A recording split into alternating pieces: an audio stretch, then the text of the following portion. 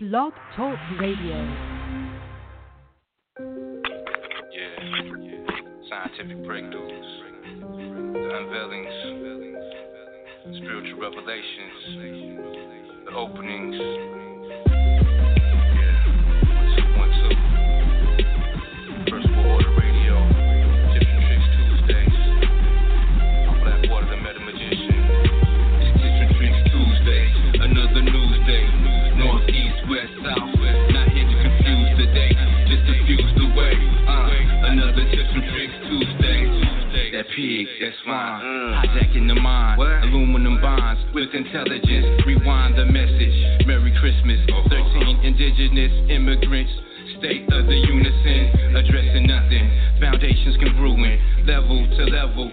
Fuck the embezzlements. Tales from the crypt, hitting blood rituals. 50 scores flying over California vacation. Flying dragons, swords and daggers, lions and tigers.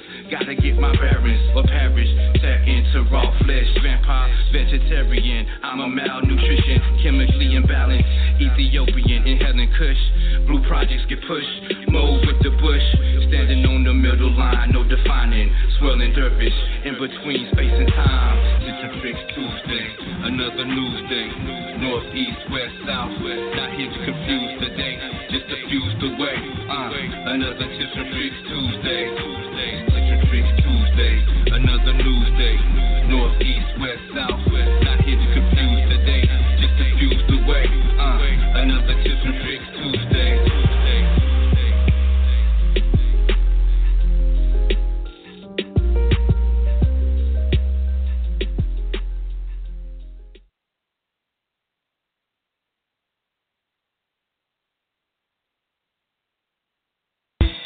Whether you suffer from pain in your back to aches in your knees, come on down and purchase you some ancestral tea to get rid of all the parasites, toxins, and fleas. Spiritual elevation for cosmic gravitation. So put away the patience, cause there's no time to be wasted. Ancestral tea. That's all you need. Ancestral tea. So you better believe. Ancestral tea. And it works for real. Ancestral tea. So put away your pills. Ancestral tea. That's all you need. Ancestral tea. So you better believe. Ancestral tea. And it works for real. Ancestral tea. So put away your pills.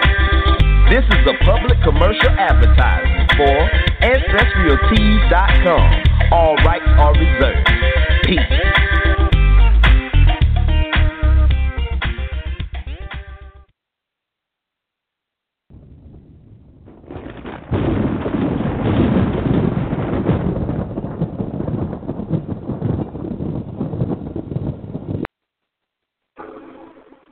Peace and blessings all. It is another segment of Tips and Tricks Tuesday on First World Order Radio. And I will be your host again for this evening, Blackwater, the Meta Magician. Yeah, thank you, Black. It is another torrid, another nice torrid streaming Tips and Tricks Tuesday out here in the dog days of July. Today is July 4th. Give thanks for what it matters, you know what I'm saying, as far as those who are celebrating this ritual holiday of July 4th. We're going to build on this a little bit. We're going to talk about a few things dealing with number 13, or basically 4, 1 and 3 equals 4. As well as, like I said, a brief and a very abbreviated decoding of Jay-Z's latest album, 444. It's from my own perception, a few things that I see within that, within the whole, as far as how he is a broad base to the table, his album is different. I just, put a few of what I've observed, basically, some of my keen observations here recently and in the past. So we're going to build on that, as well as the mystical, magical number 13. First and foremost, I want to give thanks to those who came before, those who will come after. Give thanks to the First World Order radio family. Give thanks most definitely to the father and mother of the First World Order radio, Dr. Eileen and Sister Kadira. Give thanks to the brother Jamal and the brother Fahim out there. You also give thanks to the good family, me. Y'all holding it down. I know it. Speaking to you in the astral, day to day. The family's good. Staying up, staying elevated. I also give thanks to all the men and the guys out there, queens and kings, guys and goddesses, for holding it down, staying in the road. You know, I'm holding it down too. I ain't got thrown in the truck yet. You know what I'm saying? Staying in the lines right now, keeping everything in perspective as far as the bubble is concerned, in the illusion or whatever. But yeah, we're going to talk about a few things tonight. We're going to go ahead and jump straight into it, go ahead and dive right into it, you know what I mean? So tonight's topic is Magic On number 13. Before we get into that, I'm going to just maybe 2 tips, tricks, real quick, fast, and then a mindful rush. Basically, we went over tapping last week with the stem cell stimulation. One of the things that is also good for stimulating the stem cells is basically stimulating warmth in the body as well as generating heat in the wintertime. But you can do this year-round. It's a rub down. Basically, it's a self-massage. You can utilize it. You can do this in the shower while taking a bath, like with ablution. You can use it like when you're washing your face with body. You know, the brother was talking about fasting, and also Brother Jamal was talking about fasting as well as the cleansing or the ablution that they practice within Islam. So you can utilize the same practice as far as enhancing certain aspects of your internal self by with the deity or the title attached to whatever part or whatever extremity you may be washing or organ system that may be connected to that extremity. So like what we do is what I normally do is it's called a rub down. It's a vigorous rub down, basically, or a self massage in the shower or before it, or you go out when you say have a minimal amount of clothes on. You pretty much is rubbing the energy towards your heart. So what you do is first you start at the face. If you're in the shower or if you're putting on lotion, oil or something, after the shower or maybe before the shower you want to rub down. But, basically what you do is if you're in the shower taking a bath or if you're putting on your lotion afterwards, drying off, or you just want to do the rub down, basically what you do is you start at your face and you rub down. And like I said, you can do it like an ablution or like why they within any religious sect where they do a purification of the body by way of water.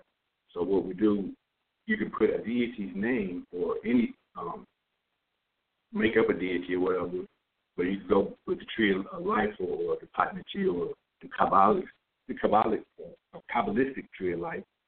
That you will start at the top, that's Kether or Atir, and you will wash your face from the top of the cranium, that's the very tip, wash your head down to the face. The left side is Chakma or Tahuti, that's the wisdom.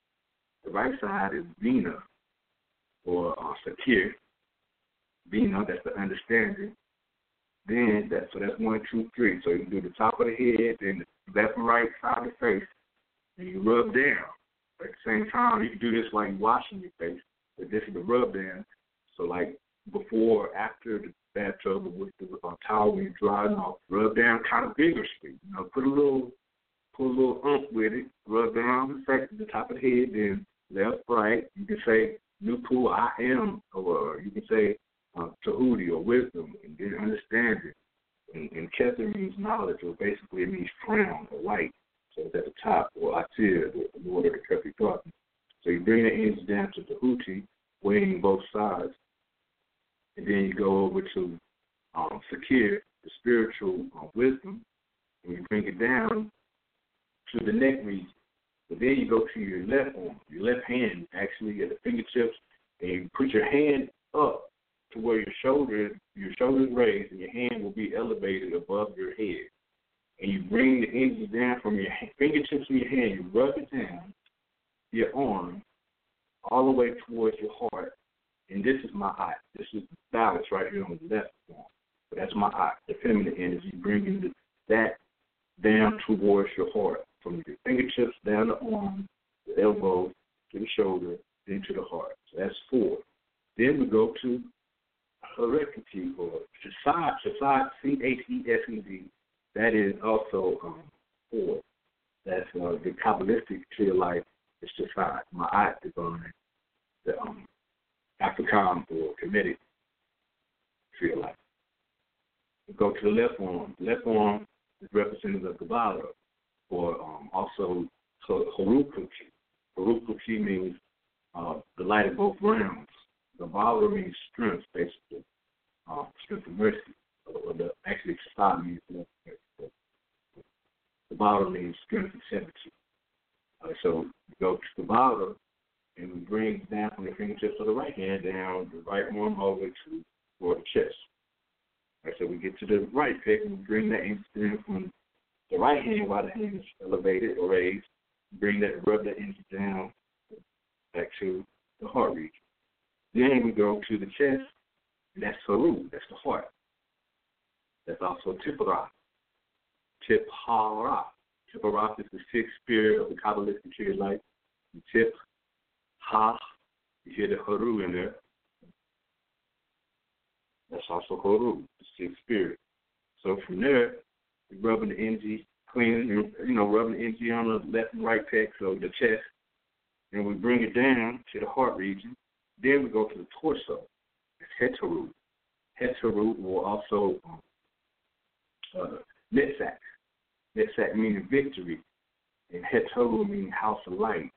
So we have victory in the house of light. So we bring the energy down to the Heteru, to the stomach region, or to the abdomen. We rub it down into that area. Then we go to the loins, and that is Sebek, and also Had. Sebek is sublimation, and Had means glory in Hebrew. So that's the Kabbalistic tree. Sebek is Kemetic tree. But this is just going through deities and titles of energies within the mechanism of cosmology, as above, so below, so within, so without. So the correspondence of the force or energy that relates to that certain area would be the heart, like Peru, my eye, left arm. It's the feminine energy, but it goes to the right brain. Harekati, right arm, is the masculine energy, but it goes to the left brain.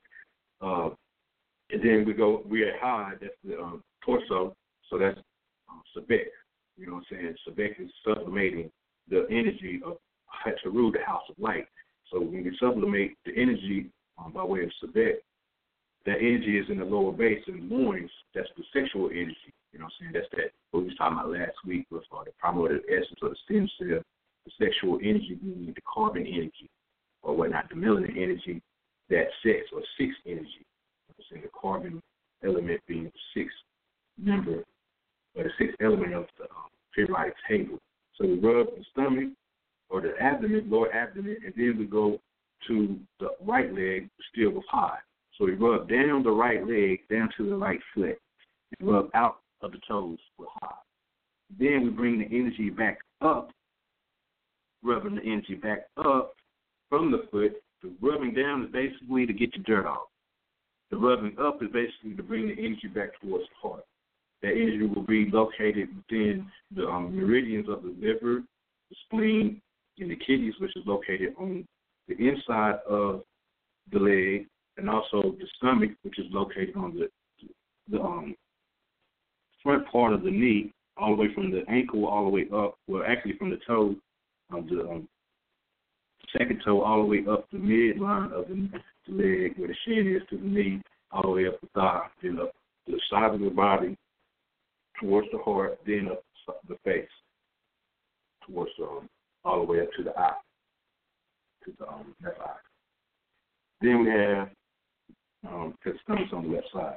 All right, but then also the gallbladder, which will be on the outside of the knee or the leg, going up towards the thigh, then up the side of the body, towards the gallbladder on the right hand side as well. And then also the urinary bladder, which is on the back of the leg, going up all the way up, back of the leg, then up the back, all the way up towards and over the head, the cranium, right there towards the first eye region or the mid-brow region. So those meridians will be stimulated throughout that that massage or that rub down. So that rub down, it's been noted already medically that those that participate in practice of rub down throughout their life every day, they live at least 20 years longer and have a more fluid-like activity with their limbs, and also the blood pressure is always regulated without having to purchase or use any type of blood pressure pill that would affect the healing process in longevity. So now we brought the energy back up the right leg. Now we go to the left leg. When the left leg is we get hard. Now the left leg is Aset, as well as your side. Aset is the seats. Your side means the throne. All right. So go down the left leg from the torso and bring it back up. After we wash the left leg down and get the dirt off, or if we're just rubbing the energy down, after we've already taken a bath, we rub the energy down and out the toes, and we bring the energy back up the leg. With the like I said, a very aggressive type of massage. Press in, you just rub the energy all the way up in. You can put your thumbs together right in the middle of the leg, of the shin, on the ankle. Rub all the way up, pressing in on your leg, and rub all the way up the knee with the two thumbs touching and the fingers under the thigh of the leg, coming up, and then bring it back to the abdomen region, the kidney region, to the heart region. All right, so that's the left leg. Now we go into bringing the energy back up from and cleaning, as well as a massage of the sexual organs. Basically, that would be Malkut and also Geb. Geb means the earth, and Malkut means the kingdom. So now we go from bringing the energy back up, and now we wash the loins, and the last spot will be the butt or the anus. You know what I'm saying? Always wash the undercarriage first. Don't go and wash the muddy undercarriage. We've been out here mudslinging all autumn or whatever, and then we go and try to wash the undercarriage, and then want to wash something else after that too. Again, we clean the undercarriage last. Make sure all the dirt comes down. You know what I'm saying? Then clean up the butt last. Don't wash your butt, then go and wash your face. All right, we've talked about it before, but basically, that's the rub down. So the last spot would be, or the rub down massage, will basically clean the purification process too, as well as for ablution is concerned. You can use that in the washing your body as well, spiritually, a spiritual bath. But the rub down is to bring the blood back to the heart. So the last one would be washing your butt, though, you know what I'm saying? But you go from your face, or your head, top of the head, left side, right side, left arm, right arm, the chest, the torso, the loins, the right leg, the left leg, bring the energy up the right leg, bring the energy up the left leg, then the sexual organ, or the procreation organ, and then the anus gland. It's a clean body, then, you know what I'm saying, as well as you got that blood going back towards your heart. If you do it in the shower, in the wintertime, it's very effective because we're going to close off the pores, by way of cold water at the end of the shower. So in the wintertime, being that we're taking a hot shower, and if we leave the hot on our pores on the skin, and that we're more susceptible to cold air entering the pores because the pores will be open due to the cold water over top of that skin, and the close the pores back and it seal back up. So that cold air, when we go outside, of the pathogens or whatnot that may be floating around from bacteria from other people that may not be too healthy, have strong immune systems. They may have a strong immune system, but they may have bacteria or germs floating around, and our immune system may be semi-weak that day, and we get mumped up due to certain things. But I've learned by way of preventive and curative measures of bringing back homeostasis or coming back to good health, that preventive is always better. So it's always better to go about the process on a day-to-day, of doing certain things that will prevent those happenings of bad health or predicament or incidents basically in our life that could be otherwise prevented by way of us cognitively being more observant and participating with certain activities throughout the day. You know what I'm saying? All right, so that is the tip and trick for the day. A rub down, basically, you know what I'm saying? Also, another one, of course, is stay alkalized. We got 90 degree weather out here, dog days in July. We're now in the throes of the hottest part of, so-called hottest part of the year. You know what I'm saying? So, be wise. Get some water in your system. Like I was speaking last week, watermelon has been my friend for the past about month now. In the middle of May, I started with the watermelon. It's been one of my good friends as far as accommodating sustenance, as well as when I just want to drink something because I've been working out. And, it's good because it has all the natural nutrients that's required for the body to survive and sustain. It tastes good. So it's watery, so it has that effect where it vitalizes that watery cell, that liquid semiconductor with gauging channels.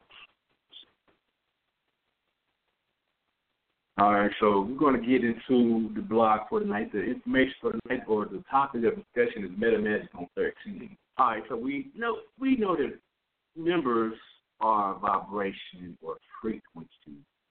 And basically everything in the physical known reality, and more or less even in the unknown reality, is based on some type of vibration, which in essence has some type of decoding that will have an underlying number related to it as well. Now, the Pythagorean stated number is all. So everything has some type of numerical explanation. So every number now, even like we're dealing with numerology, and I'm going to break down 1 through 4. I'm not going to go through the whole number system or decimal system that's pertaining to 1 through 9. I'm just going to go through the 1 through 4. But if we're looking at numbers from the perspective of metaphysics or esoterically, then all things in the matrix of reality, ultimate reality, does pertain to some type of number system. All right, so all things. Everything has a numerical value within it. Due to multiplicity and unity. I'm going to read out of Serpent in the Sky by John Anthony West. I haven't read this in a while. Yeah, John Anthony West. Yeah, he wrote this back in the day, Serpent in the Sky, High Wisdom of Ancient Egypt. And that's High Wisdom of Ancient Egypt. But he breaks down numerology in here, a little something from an Egyptian or Kemetic perspective. So I was just, as we was I was looking at certain things that was taking place in the past few days. I was like, yeah, I wasn't even planning on doing a blog today, but we were at an event for July 4th for my family in Fayetteville. Went up there for a craft fest day. They have up there about by Fort Bragg. And just so happened that they didn't really need me present or physically that in such a way, well, nearby as close. I thought they needed me at the actual event, the actual fireworks and craft fest, but they want to hold it there. Well, my daughter is there. I think my son is there too as well, so he said he was. So I came back to my sister's house and get this blog in for the evening. So we're going to work on this Meta Magic on the number 13. All right. So as I was saying, coming out this book called Serpent in the Sky by John Anthony West, where he is going to break down. In the first chapter, he breaks down the morality. Okay, so we're going to start with one. One, he states, and this is coming from Leibowitz, I believe, is the actual Egyptologist that he got the information from. He wrote a few books. Herbach, I believe, is one of them. That's one of the books I purchased. I believe the Leibowitz. I've written him and his wife a couple years. I got that a couple years ago. But anyway, that's Herbach. It's a pretty decent book. It's a so-called fictional, talking about an Egyptian pharaoh that started out young and whatnot. But basically, Herbach was one of the books that Leibowitz wrote that this author, John A. Anthony West, he more than likely was a student of Leibowitz, Schwaller D. Leibowitz, who was, like I said, the Egyptologist, basically studied a lot of the Egyptian history and broke down certain things as far as from a European perspective, but from a Kemetic or Egyptian personification as far as the information that he did research and bring back to the table. So we're gonna start with one. Since we're dealing with 13, we're talking about 4. So we'll stop with 4. So because 1 and 3 is 4. All right. So one is the absolute or unity. It's what created multiplicity out of itself. One is the undifferentiated energy matter. One is the nothing. It's the source pool of creation. It's the 0 point field. It is the it's the absolute. It is the what we would call the physical and the non-physical, spiritual and also material. So that is one. One multiplicity or polarized into two. One became two. From what is called a primordial fission or primordial separation. So from that cut, from one multiplied into a second part of itself, or into dualism, or what we call polarity, in order to experience itself. All right, so this one is now two. An absolute or unpolarized energy becomes conscious of itself and creates polarized energy. And that one then simultaneously becomes 2 and 3. 2, regarded by itself, is a device by nature. 2 represents the principle of multiplicity. When it's not checked, 2 becomes chaos. 2 is the fall. It's the fall from the unseen reality, or that black dot. You know what I'm saying? That raindrop, that tear of rock, coming down into the known reality. That's going into the womb of man, woman, by way of the man implanting the seed of energy into the womb. So that 1 turns to 2, turns to 4, turns to 6, turns to 4, turns to 8, turns to 16, 2 to 4 to 8. You know what I'm saying? So that's in relation to the blastula cell or the Morola, what we call also mitosis, basically cell division. 3 represents the principle, but 2 regarded by itself as vice by nature. 2 also represents chaos when it is not checked. All right, so the 2 is reconciled to unity, included within unity by the simultaneous creation of 3. So 3 represents the principle of reconciliation or understanding. Basically, understanding means to reconcile within a relationship. But now I understand the person more so than beforehand. Since we had this understanding, we can now come back together by way of reconciling our differences. This 3 in 1 is, of course, in relation to the Trinity, or the triangulated, or the triune self. Numbers, speaking in terms of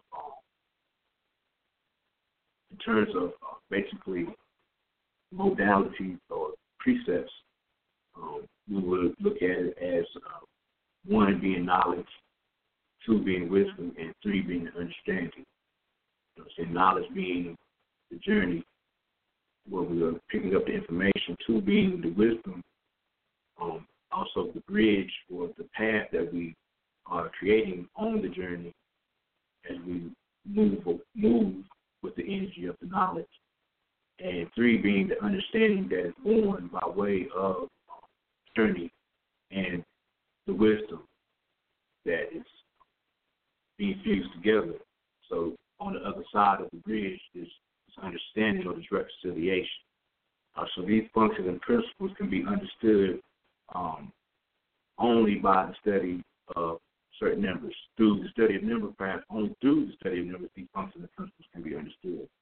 So numbers are neither abstractions nor entities in themselves. They are names applied to the functions and principles upon which the universe is created and maintained. So when we look at numbers quantitatively, we must understand that the number is not the name of the object. They are applied to the function and principle or the force and energy that is created within that object by way of universal energy.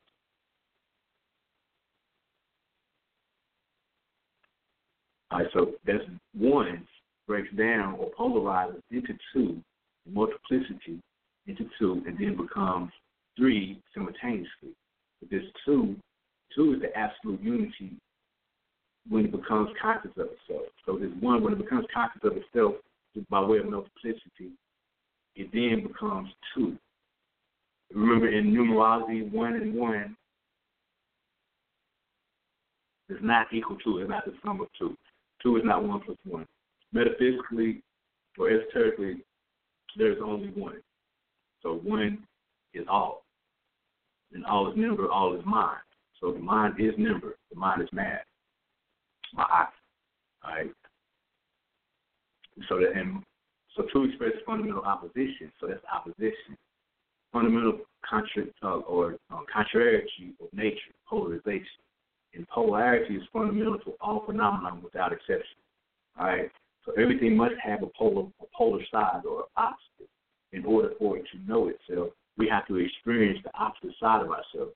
So in the physical reality, as we experience the physical, it is in complete contrast to who we are intelligently or spiritually, because we are now expressing and experiencing our opposite self or our opposition in reality, ultimate physical reality.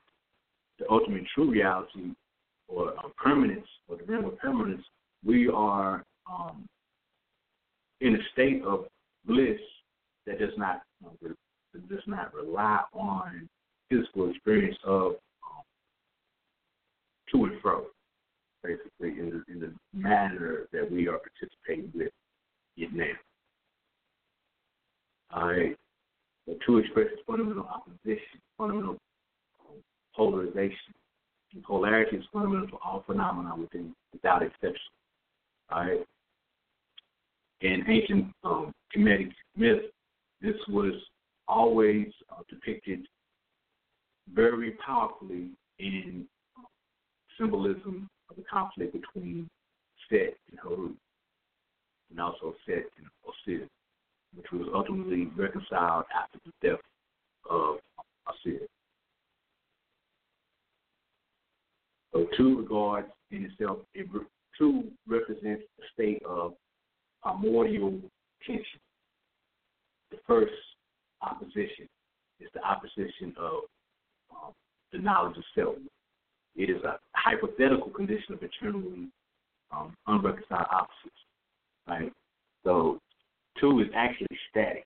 In the world of 2, nothing really happens.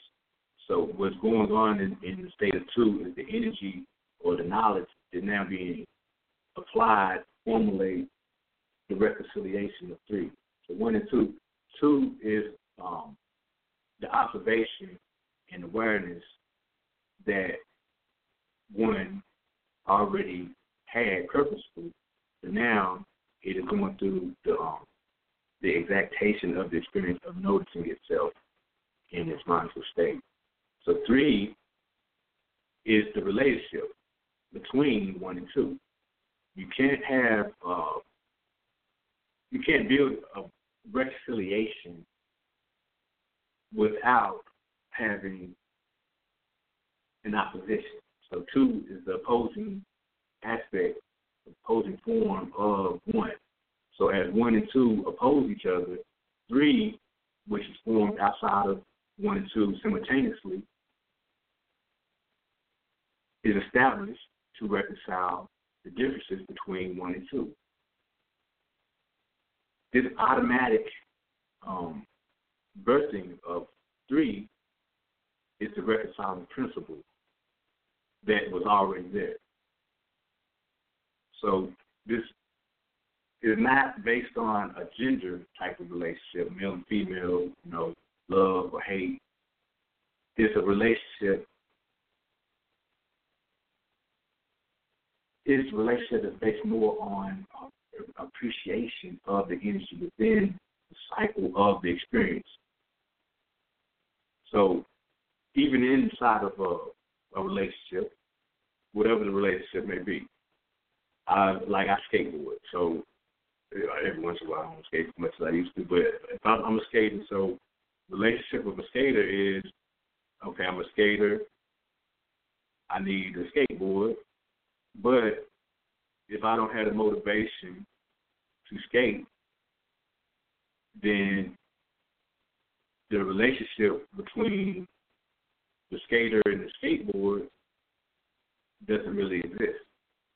So I have to have this inspiration, this motivation, which will be the reconciliation or the understanding that I have gained between what the skateboard has to offer as far as this block of wood and the wheels on it, and me, personally, my personal ego or personality that wishes to skate, but if I don't have the motivation or the desire to get on the board and push and kick, then I'm not going to do it. So that reconciliation or the understanding or that third part, that third aspect within numerology, being 3, or basically a relationship, a reconciliation, is very important. So 1 and 2, 1 being the absolute, 2 is the absolute noticing itself within multiplicity, and noticing itself as opposition or being polarized as the complete opposite. Then 3 is the reconciliation of that polarization and bringing those 2 forces back together as 1. All right, so states here in Circle in the Sky that the heart, not the head, understands 3. By heart, I mean the complex of human emotional faculties. Understanding is an emotional more than intellectual function, and is practically a synonym for reconciliation. The more one understands, the more he or she is able to reconcile and relate. The more one understands, the more one reconciles seeming incongruities and inconsistencies. It is possible to know a great deal and understand very little. All right, so the more people know, yeah, it's good, but the more we understand or the more we have applied the information that we have learned, then the easier it is for those incongruities and inconsistencies to be depleted out of your relationship as far as relating or rationalizing these physical activities that we participate with from a direct angle in place of an indirect degree of information that we at times seem to be inflicted with almost. Most of the information we do receive is coming from external or it's coming indirectly from some source, not directly from the source. All right. So here again, the degree to which one understands 3 is a fair indication of the degree to which he or she is civilized. It is a recognition of the fundamental need to reconcile opposites. The man who understands 3 is not easily seduced into dogmatism. He knows that truth and false in our world are relative, or seemingly absolute, as in logical systems, that the system itself is but relative. All right, so any manifestation in the physical world represents a moment of equilibrium between positive and negative forces. Any manifestation in the physical world represents a moment of equilibrium between positive and negative forces. All right, so that any moment, or that any manifestation, represents a moment of when you have those two forces,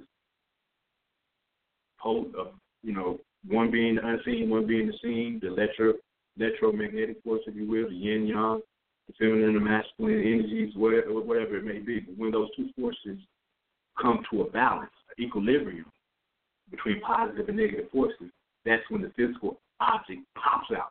That's when it busts out that black hole, that black dot, that tear. You know what I'm saying? That's when it comes up out of that hidden realm, basically, and it shows its face. So we're speaking on the Ankh. Ankh has 4 letters, A-N-K-H. Ankh means life, right? A-N-K-H, that basically is a moon, check your head. So that means head, infinite, check, dark, noon, primordial waters, and Amun, the hidden. So it's the infinite, dark, hidden, primordial waters. So again, it's talking about dark energy, dark matter, whatever it may be, that unknown essence of creation. We call it carbon, we call it melanin, call it a lot of different titles, you know what I'm saying? But by labeling it, we actually minimize the attainable energy that resides within it by giving it a certain title. Anything, by giving that title, it actually depletes some of its potential. All right, so any manifestation on the physical world represents a moment of equilibrium between positive and negative forces. So as we look at, for instance, going to 4, but as we look at a pharaoh in the mummy state, they had the scepter and flail, which represents, the flail represents whipping or disciplining the animal part or the lower nature, and the scepter represents bringing the animal nature back in after disciplining it, bringing it back in and protecting it from harm's way by keeping it from going or basically migrating out too far, stretching out too far. So bring it back in with the scepter, flail, pretty much disciplines it by whipping or taming the lower nature. But that X is formed, and in between the X, that dot is the heart right there. So the heart of the matter comes in by way of that vortex division within the heart. So as it was stated here, he states the heart, not the head, understands 3. By heart, he means the complex of human emotional faculties. Right? Remember, there are only 2 true emotions, that's love and fear. And everything else are feelings that derive from outside, that form outside of love and fear. All right, so those who use their heart, not the head, will understand the relationship of 3 and what it means to utilize 3 in life. All right, so now we're going to 4. 4 is the material substance. It is the thing, the physical world. It is the matrix of all sensuous experience. Again, 4 is the cube. You know, you have 4 sides of the square, 90 degrees in each angle. 90 times 4 is 360. So it's the true circle square, meaning also goes back to the polarities of the physical world and the spiritual world, the unseen thing. So as these two come together, they form, it's called the sacred marriage or hierogamo. So when they do come together as one, they fill the void or the empty space that has been personified by way of that opposition, basically, from one multiplicity or dividing into two or dualism, polarity. Then when the reconciliation comes in, it forms a bond or an energy of connectivity, unity that then forms the actual physical world. So you got one, which will be like, okay, you got the skater. I'm a skateboarder, but then I got 2, which would be the multiplicity. I wanted to experience myself, so I made a skateboard as myself. But I'm like, well, what I'm gonna do? But now I have to have the inspiration or the motivation and desire to get on the skateboard and skate. All right. So that desire, by way of, you know what I'm saying, the multiplicity or the absolute multiplicity multiplying into the skateboard, because we wanted to experience something. So now we skating. But in order to skate, I had to have the inspiration. So that's the 3. That's the reconciliation. But the actual skating is the material substance. The thing is the physical world, is the matrix. So the 4, the actuality, is the formalization, the formalization, right? So it's the material substance, material, matter. So we're talking about 4 again. 1 and 3 equal 4. So 1 and 3 is we're speaking out as far as the vigorous rub down or the rub down massage, self-induced massage. 4, the 4th seat or the 4th sphere of the Kabbalah is Chasad within the Kabbalistic terms, but also Ma'at within the Kemetic terms. So Ma'at, the 4th sphere or the 4th seat on the tree of life.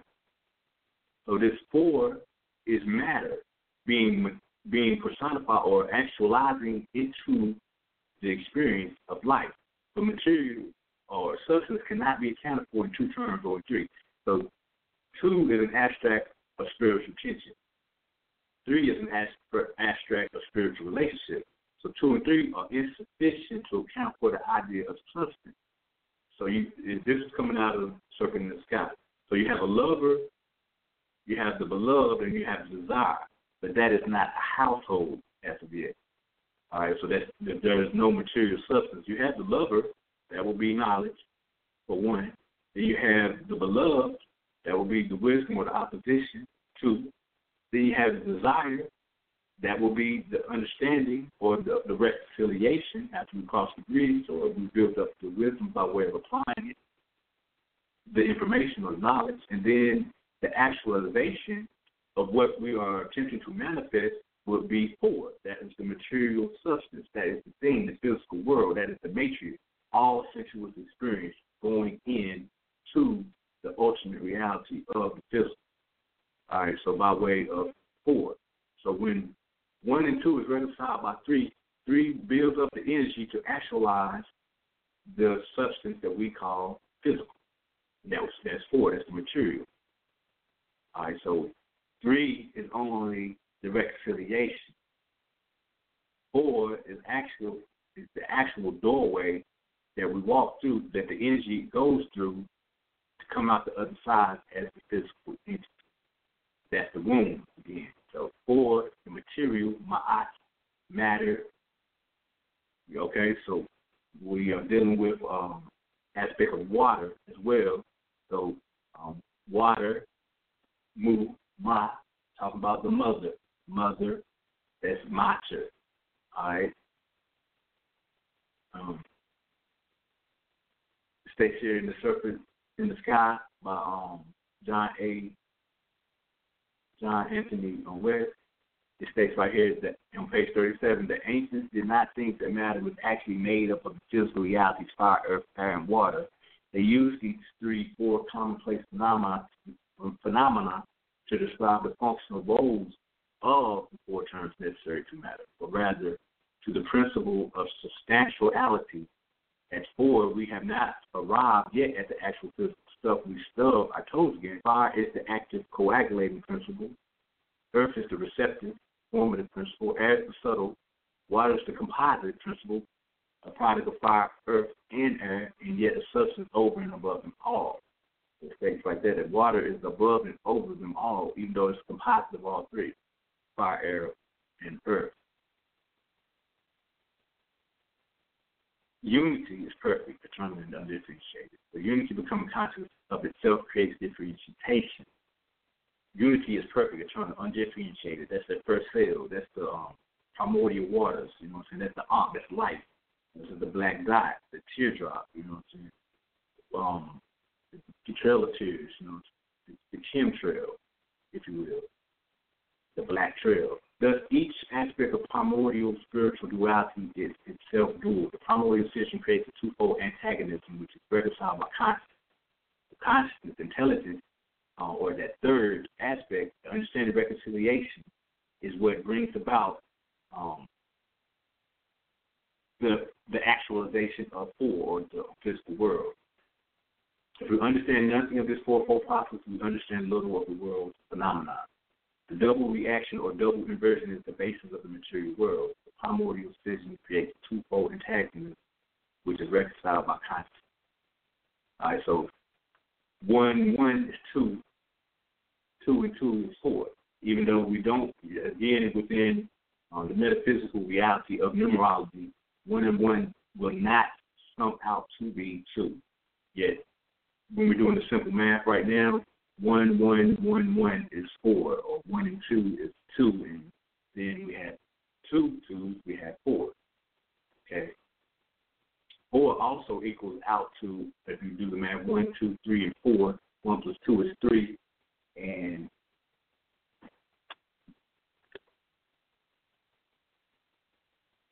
okay, 1 and 2 is 3, and 3 and 4 is 7. So 3 plus 7 is 10. So we go back to 1.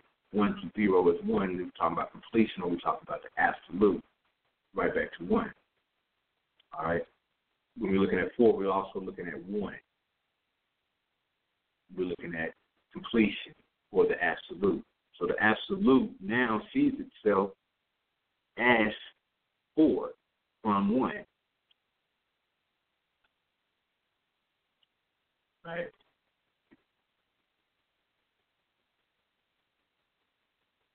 Four is the matrix, is the physical reality. 4 is the substance, the thing, the physical world that participates, well, that the system participates with. All right. So now you're looking at 4, 13. This is speaking on the meta magic of number 4 from esoteric perspective. But, so 13, the 13th card of the tarot deck is the death symbol, the death card, with the skeleton symbol of death, or the ancestors, basically, right?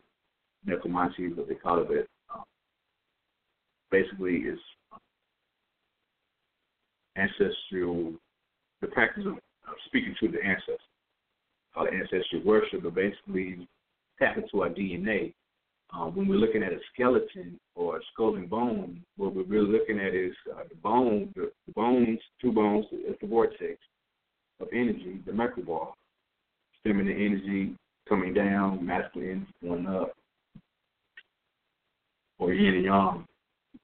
But basically, the X is a vortex, and the dot, the black dot, would be represented by the skull, or the black dot from where the initiating spark or the seed would come through.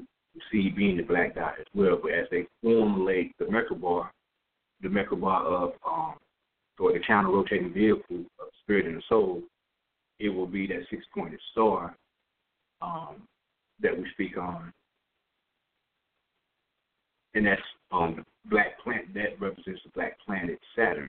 Basically also relates to a Merkaba. All right, so Saturn means the dark light.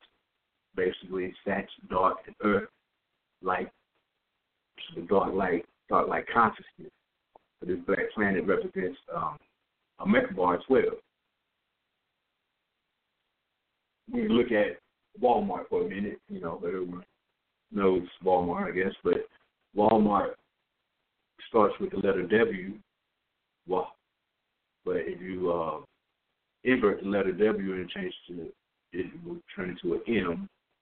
So we have the word matter, but also when you invert it back, we have the word water. But basically, matter and water represents feminine aspect of light.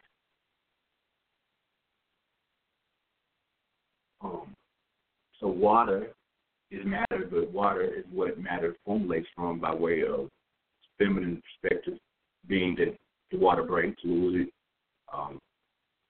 plus the placenta, the mitochondria, a lot of different things that relates to the feminine personality deals with water, emotion, emotion. Okay, but basically, the word Mara means great sea. It also has relation to the word marrow, Mara and marrow, but both are related to fluid. Mara means great sea, and marrow is the blood of the marrow that resides in the bones. The marrow again gives way to stem cells. It's where the stem cells are stored, and stem cells give way to red and white blood cells, or differentiate into red and white blood cells that go into the body and heal the body. Pretty much regenerates the body into a healthy orb every 365 days.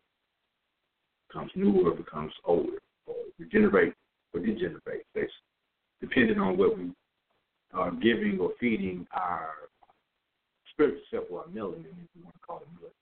You know what I'm saying? But basically, the essential underlying essence of all biological life is related to water. And that is matter that's formulated outside of that.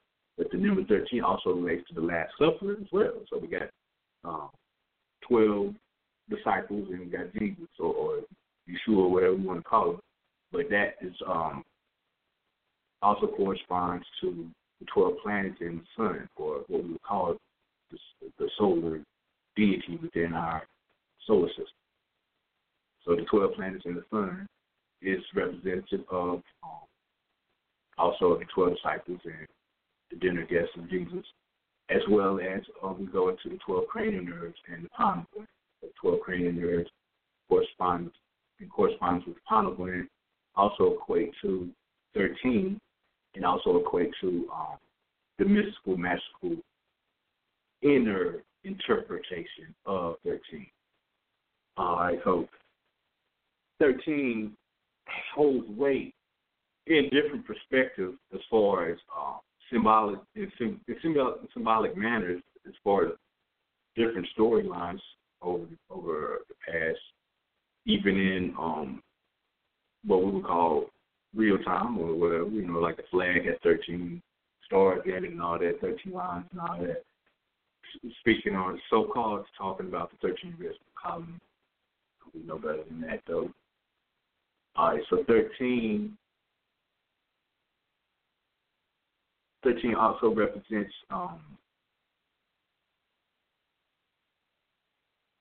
when we're looking at the significance or correspondence with dates and that's taking place, things are taking place on the planetary level as well as things taking place on the interplanetary level in the cosmos. So where we are at now is July 4th. It's July 4th, 2017. All right, so July 4th, and today Venus went transited into Gemini. That's powerful as well on July 4th. So July 4th, 4 or 13 equals 4, right? So what is the significance of July 4th? Why do we observe this? Why is it observed every year nonstop? Is it pertaining to solely the signing of the Declaration of Independence by the United States of America or whatever? I think that's what the July 4th thing, phenomenon is the birth of the U.S. or whatever. That's what we so-called celebrate this for, right? When we look at it, let's look at it from ancient Kemetic point of view, from where all these rituals derived from, or initiated from. Originally, what's taking place now then is the summer solstice, which took place on June 21st. So June 21st, if we count 13 days from the 21st, we will land on today. So 13 days from the 21st, summer solstice. Solstice again means the sun sits still. 13 days from the 21st is July 4th. So our ancient brothers and sisters participated in what we call Malids back in the day. They still have these Malids to this day. These are basically festivals that are based on cosmology. Certain things have taken place on the planetary level as well as in interplanetary or cosmological point of view. So what's happening on this time of the year is summer solstice, 21st. And what happened 3 days prior to that on the 18th, if I'm not mistaken, 18, 19, 20, 3 days, 19, 20, 21, is called Laylat in-Nukhtar, which is the night of the teardrop. That's the first night of the Egyptian monochromate month of Ba'aneh, Baooneh. That's the 18th of June or the 11th of Ba'aneh. But the 18th of June commemorates the first drop that falls into the Nile to begin the annual flood season. So 13 days after this moment of 18th of June, the first teardrop, is when the Nile actually starts to increase in its height, and the inundation season is pronounced. Basically, the flooding season starts to begin, and the Nile starts to exceed over its natural line. All right, so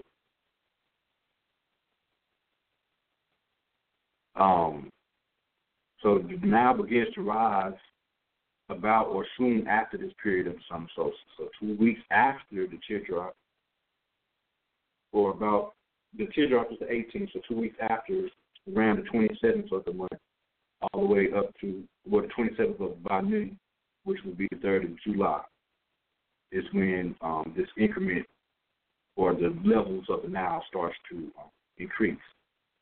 So by the 3rd and the 4th is when it gets to that point to where it's now starting to flood. For 13 days after the summer solstice, July 4th.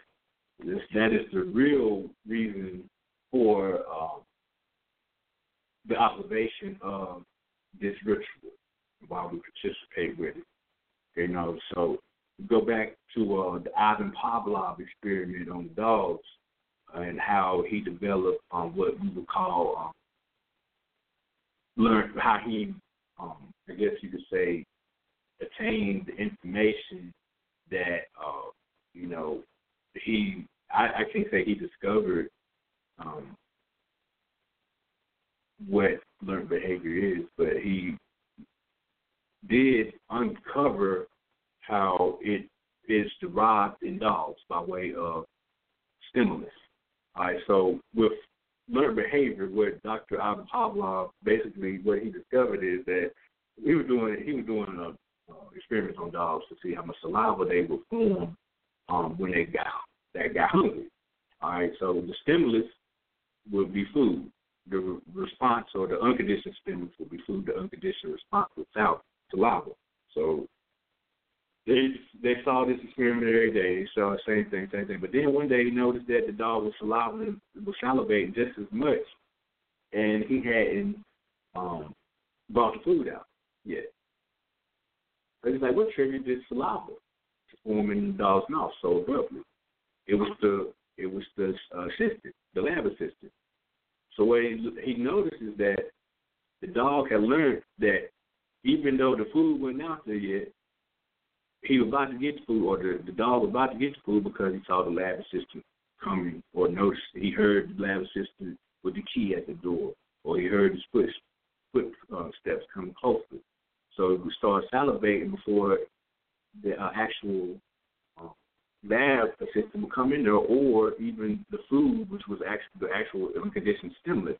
So now what Pavlov discovered was that although the food wasn't being presented to the dog at the same time, as far as the unconditioned stimulus is concerned, it still was stimulated to the same degree as if it had received the stimulus.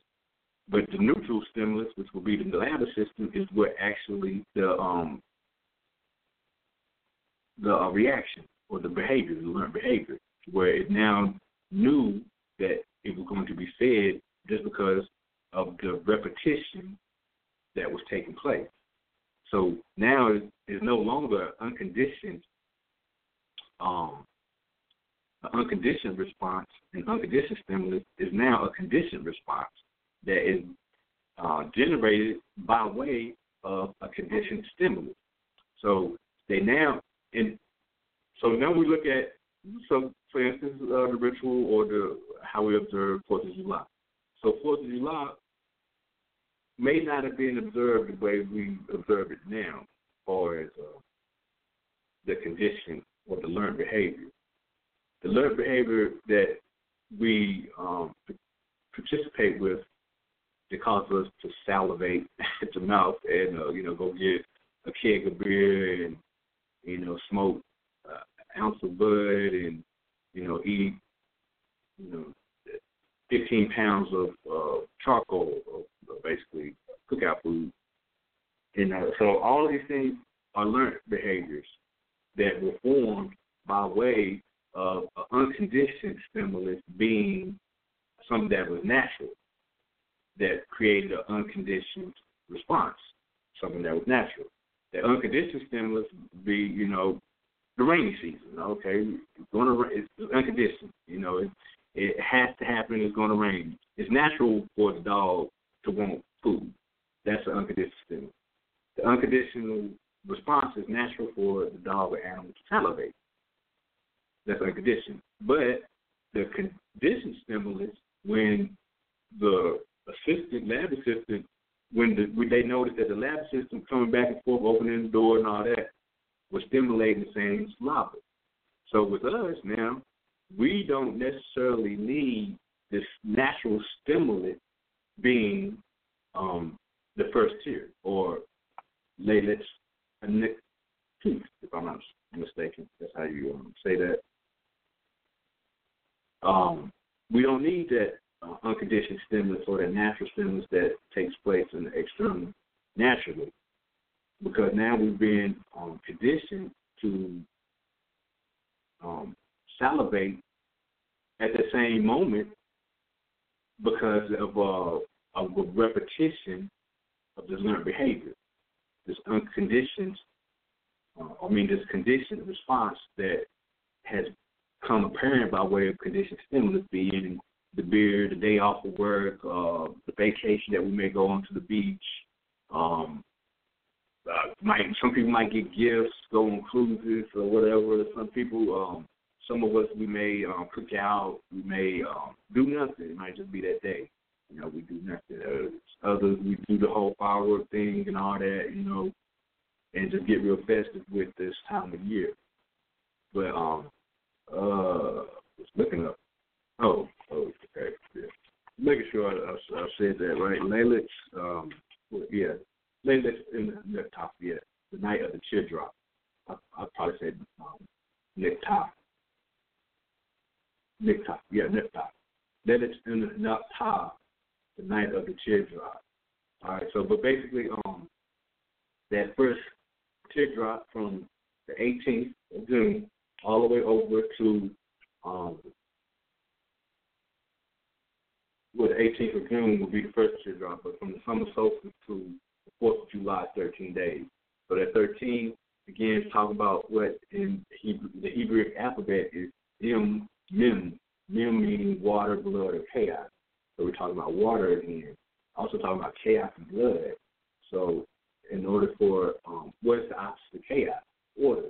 What is, within the Kemetic tradition, what is Ma'at? Ma'at is love, order, balance as well. All right. So we have balance. And balance is talking about 4 again when we're looking at 1, 2, 3, and 4. 4 came in and balanced by way of, through the reconciliation of 1 and 2, balanced every other aspect of that, those relationships of 1 and 2 by way of bringing the physical entity into existence.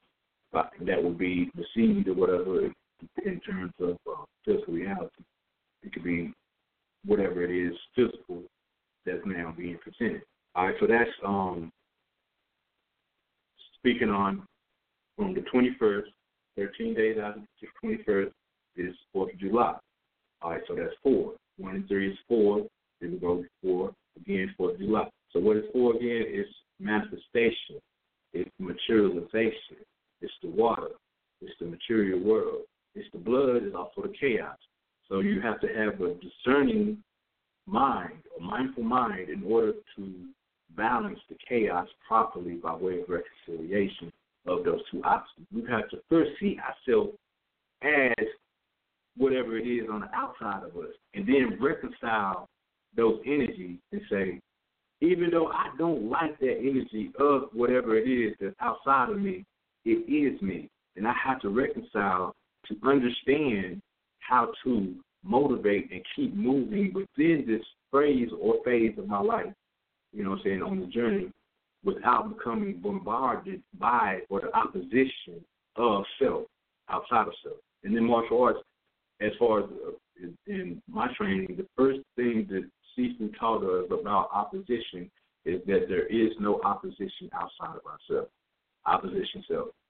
If there ever is a situation that takes place or incident or any type of physical predicament that may take place, it initiated from me or the one who initially put that thought out there. It's not the other person that stepped on my foot and I got mad. It's the conditions of, we go back to the Pavlov experiment. So the conditioned stimulus now is, vacation is now the beer, the liquor, or whatever. It's the good time or whatever that we're going to have during that 4th of July evening with fireworks. So that's the conditioned stimulus that gives a conditional response of whatever happens after we get the stimulus that stimulates the response. You know what I'm saying? It may be a feeling of euphoria, or it might be a car accident. Might win the lottery. Ain't no telling. Might have a baby. You know what I'm saying? Might lose a baby. But whatever may take place from that stimulus, it now creates a conditional response, whereas we would have an unconditional response from unconditional stimulus. And now, since these other things are now present in our natural reality, we have so much artificial stimulus that's included in the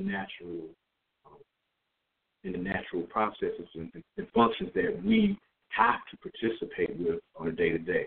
Less is more, of course, so the less we do, the more active we can be with our internal energy and be able to utilize it properly as far as materialization and manifestation.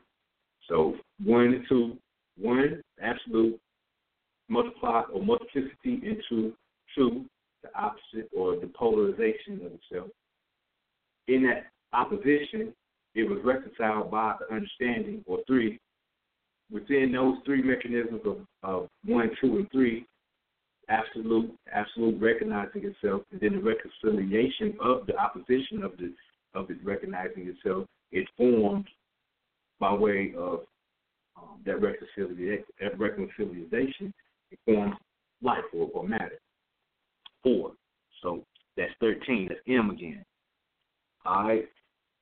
But we do participate with a lot of these rituals haphazardly without having an understanding or reconciliation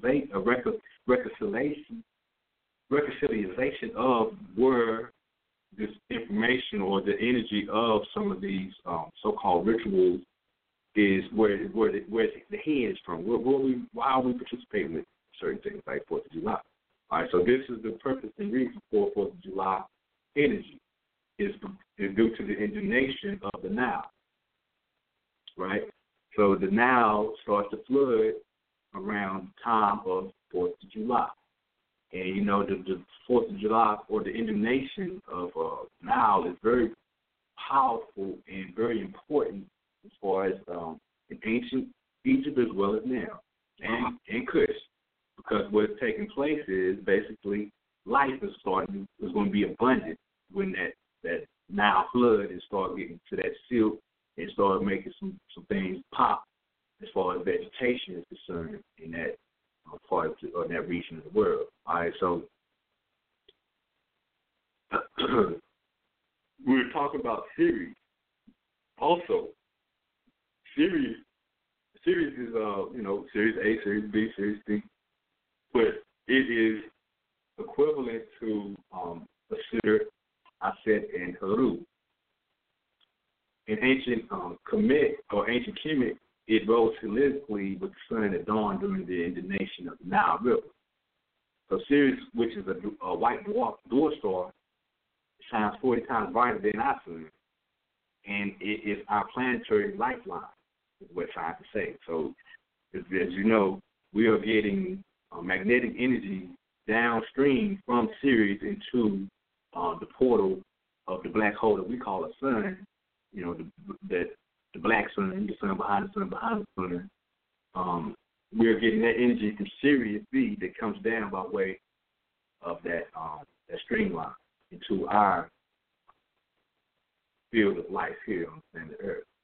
All right, so this energy from Sirius flows downstream from Sirius on that magnetic line, and then it gives light and life, new Earth to the solar system.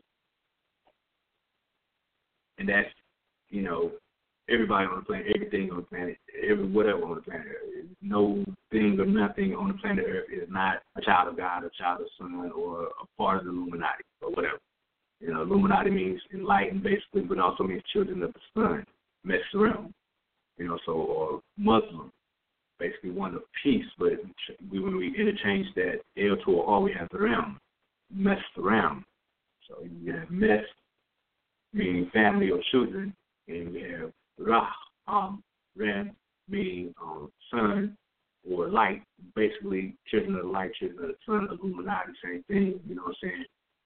Ma, same thing, Mas, family, light, you know what I mean? So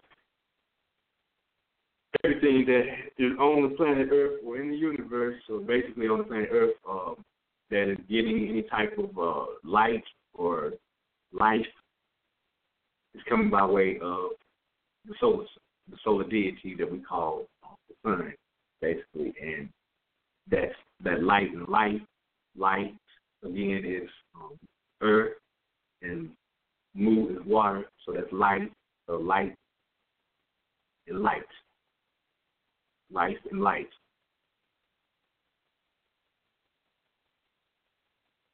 All right, so we're going to keep it moving a little bit. I'm not going to keep you all night as far as with all this information. So now, the number 13, as indicated, as I mentioned earlier, it goes into 4. Now, I'm also going to, as also stated, briefly speak on Jay-Z's new album that he just dropped a couple of days ago, on the 30th of June. And how this relates to the mystical number 13, the mystical magical number 13, 4. All right, so his album is entitled 444. It dropped on June 30th again, right? June 30th is 6 and 3. That's 9, birth. All right, so we have 9, we have 6 and 3. 444, again, it's the new album, but he had an album a couple of years ago. Matter of fact, it was 2009, if I'm not mistaken, called, what was the name of that album? The Blueprint. Exactly, The Blueprint came out September 8th, 2009. All right, so now we got to notice these dates, okay? All right, the 30th of June is exactly 9 days after the summer solstice, 21st. So you got 22, 23rd, 24, 25, 26, 27, 28, 29, 30. That's 90 days. 9 days after the summer solstice. That's the 30th of June. 4 days after the 30th of June is July 4th. 6 and 3, when we flip it, is, or when we basically the anagram, or if you will, is 360, 360 degrees, 630, or 6 and 3, 0, 630. That's 360. 360 degrees, that's the circle, right? Then you have 30 or 360 degrees right there, the circle, going into the 4 days, the square, the materialization, the manifestation. All right, so we're looking also from, we've been pertaining to, for instance, this new album by Jay-Z. Jay-Z, very prominent hip-hop artist. Been doing it for a few years, got 12 pretty good, decent albums already under the belt, you know what I'm saying? So what does the Blueprint 3 have to do with 444, the album, his newest album? The Blueprint 3 was dropped on September 8th of 2009. Right, looking at these dates, right? Okay, the Blueprint was dropped. The first one was dropped on September 11th, 2001. Significance of that date, right? What's the significance of these dates, right? All right, so September 8th is in Kemetic mystery system or Sufism. Also, this in particular, as far as the calendar system is concerned. What took place from the date of September 6th to the date of September 11th, or they also call these 5 days was basically the 5 extra days that were put into the month of September are the 5 extra days of the year. Hold on one moment. I'm looking up the information right here. What's right there? Here it is. These extra days currently begin on the 6th of September. These days are, this is pertaining to the Sophic or the Subject calendar, also the sidereal calendar, also called the sidereal calendar, is based on the Sirius star constellation. The ancient Egyptians divided the year to 12 equal months of 30 days each and added 5 plus 1 every 4 years, so it's somewhat like the leap year. So these 5 added 5 days plus one every 4 years. So that extra day was added every 4 years. But then these extra days currently begin on September 6th. All right, so in the story form, 5 Nichiru, or gods, deities, were born on each of these 5 days. So each day there was a deity born. Osiris was born on the 6th. The 7th, Aset was born.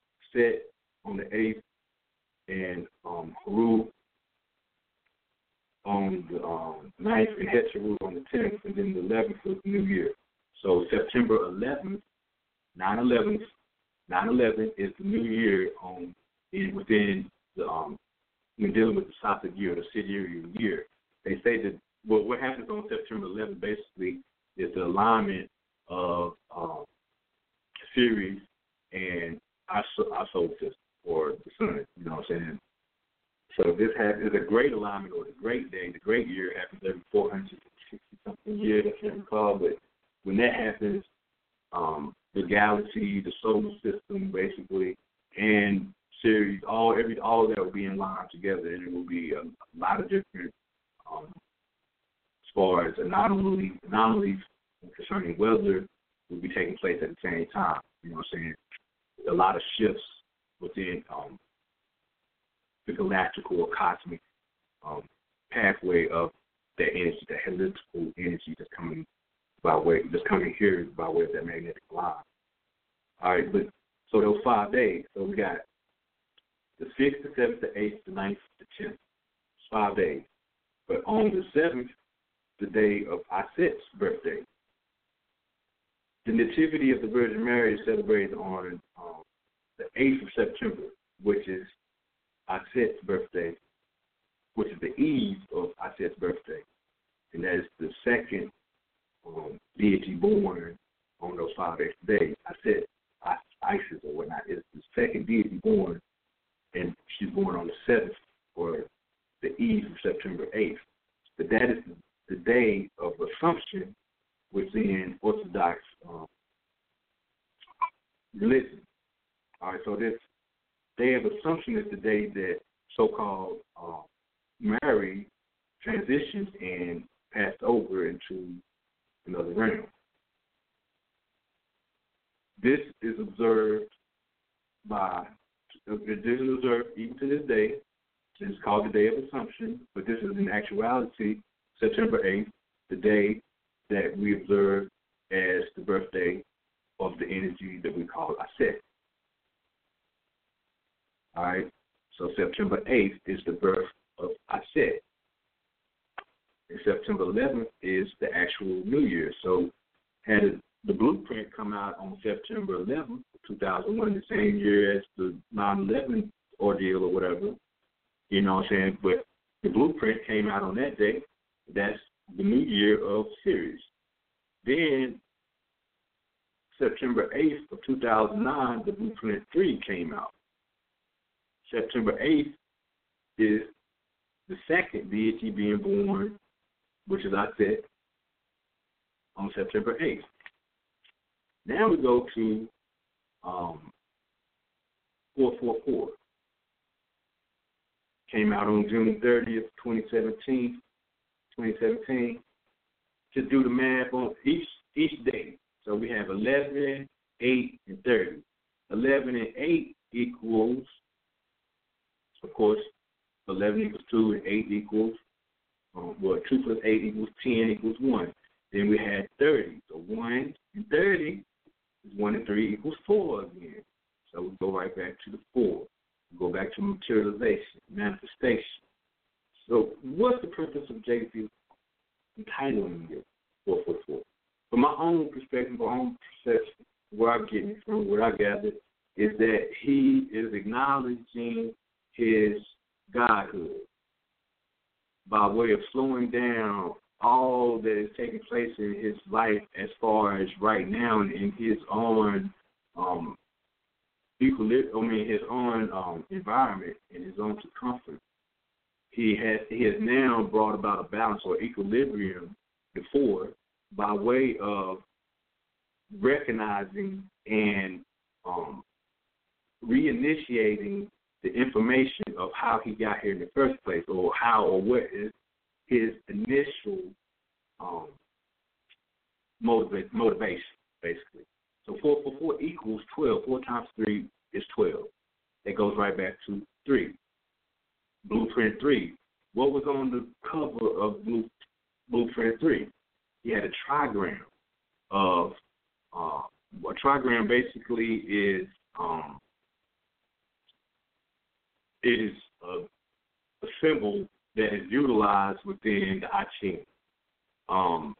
Most trigrams are 3 lines, basically. A symbol of 3 lines that has different meanings. Each line is either going to be a straight line or a broken line. So the straight line going straight across the yang, that's energy going straight across active energy. A yin line is going to be broken in the middle, so that's receptive. That means something can be full or put into that. All right, so that's the yin is the broken line, yang is the active straight line. All right, but when we think about this 3 or these 3 lines that he utilized as part of his album cover, those 3 lines within the I Ching or within the trigrams and what they mean as far as the 8 trigrams in internal martial arts or the Tao or whatever, all these different Eastern or Oriental type of methodologies of the mystery system or philosophy. Qian, Chin, is the name that represents the symbol. The name means heaven. So he put on that album cover of the Blueprint, the Blueprint 3, he put heaven. Image of is heaven, but the motivation is creativity and also awareness. So it goes back to 1 within numerology. 1 is awareness. It's the absolute. And it also represents heaven, being creative and formalizing 2. And from 1 to 2 to 2 to 4 to 4 to 8. All right, so we're looking at 4, we look at 4, then we got those 2 dots right in between. 2 dots to me represent a gateway. That's the portal again. Sort of like 11:11. What does 11:11 equal? 4. But what's on the other side of the gateway? At 11:11, 4 and 4, or 8. So from 1 to 2 to 4 to 8. 4 and 4 equaling 8 again, talking about infinity, if you will, the sign symbol, or energy and movement, infinite movement. So talking about, again, him reintroducing himself to his God self. 4, the physical reality. Then the gateway, for the modality to, fire, air, water, earth. Then the gateway, the portal, or whatever, going over to 4-4. 4-4 is the doubling up of that unseen reality and the seen reality. So you have polarity of knowledge showing itself as knowledge again. Then the polarity of or absolute. Then the polarity of the opposition showing itself as opposition again. So you have 1, 1, 1, 1. So that's 2, 2 equaling 4, going right back to manifestation. But also, when we're looking at those 3, we got again, we're talking about heaven. So that was the Blueprint. The last Blueprint album was heaven. So now we're going over to this album, 444 equaling 12 equaling 3 again. So that's that 3 going right back to the Blueprint or heaven. All right. But also, let's go to the Hebrew alphabet, speaking on Kabbalistic meanings of geometry. So 444. And this is also related to the teardrop. And with 444, how it's symbolic to the teardrop in life, or up. Then the teardrop being the original primordial waters, or the first the first cell, if you will, also that black dot, the seed, you know what I'm saying, the initiatory spark that comes through the portal of life, the X chromosome, feminine chromosome, or the vortex of energy. You know what I'm saying? So 444 equaling 3. But also going into geometry or the Hebrew alphabet, we're looking at 3 different letters in conjunction with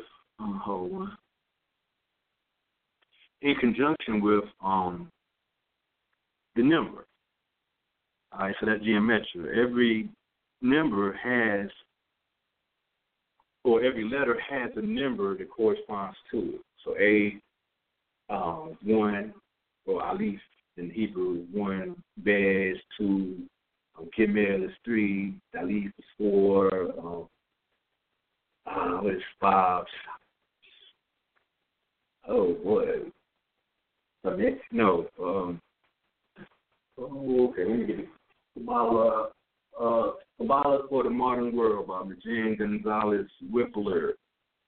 Good read. It was recommended by the good brother Bobby Hammett in one of his lectures, and it is a good read. It really does. With the applications involved, you can do some things with this read right here. Again, Kabbalah for the Modern World by Majik Gonzalez Whippler. All right, so I'm saying, hey. But, that's the 5th letter. But anyway, so we got 4 Dalith. We're going back to how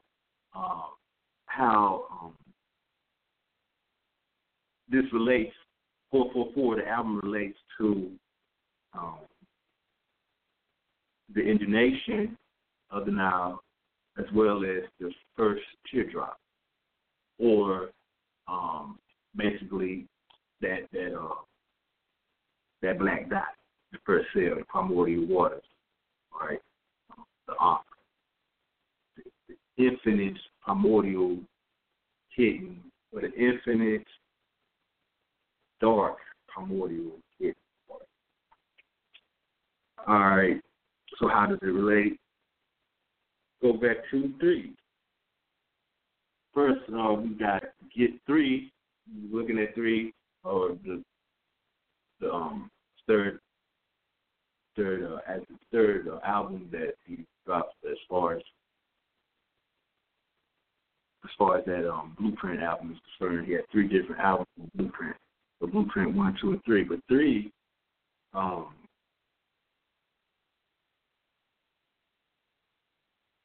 third letter of the Hebrew alphabet is Gimel, and that it means basically to carry, to gather. Gimel is where you get the word camel from. It's also the symbol for Gimel is basically a camel's foot. It means activity, the motion, contains limited existence or non-existence. It's the movement of what is located within Aleph and Beth. So that's Gimel. Then another 12 or another 3 is the 12th letter, and that is Lamad. Lamad means to teach, or to yoke, to control, to bind. It is the principle of the consciousness connecting links. All right, so now I'm coming from the 3 right now. So that's Gimel, Lamad, and Shin. Shin is the 21st letter equals 3, but Shin means sharp or to eat, and also means two, but basically the Spirit of God. So the Spirit of God, that's sharp, that's Shin, So we have the Mil, Lamad, and Shin. So the statement will be the motion of consciousness, or the motion of the linking consciousness of God, or the Spirit of God. The movement of the linking consciousness of the Spirit of God. And what is the movement of the Spirit linking consciousness? basically it's the elliptical of physics, right? All right. So now we're looking at, again, that was 333. That was blueprint 3. I'm just going, trying not to go too far out there with it. I'm going to cut it off in a little bit and finalize this. So, but basically, so we went from 333. So that's Gemel, Lamad, and the Shin.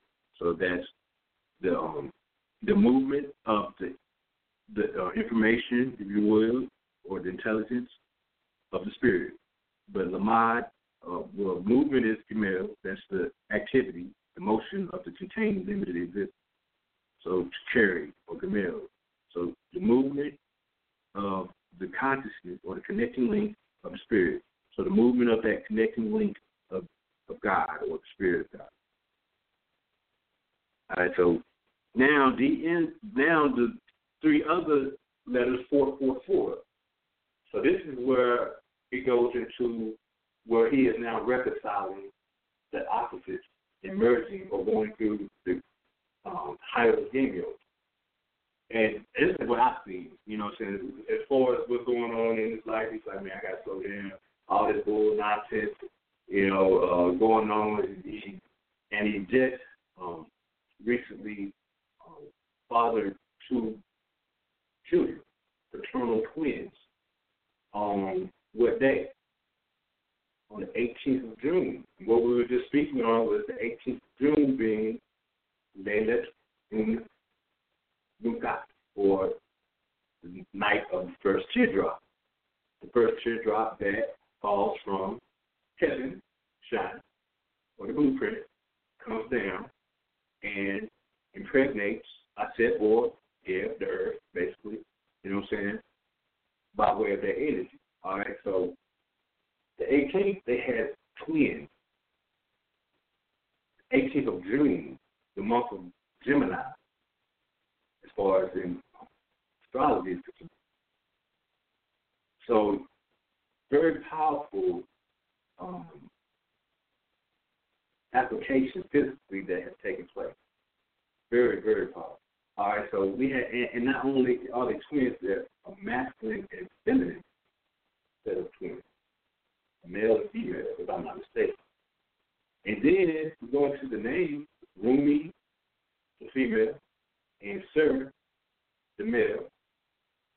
Rumi is an ancient name of a poem, or a poet from 13th century.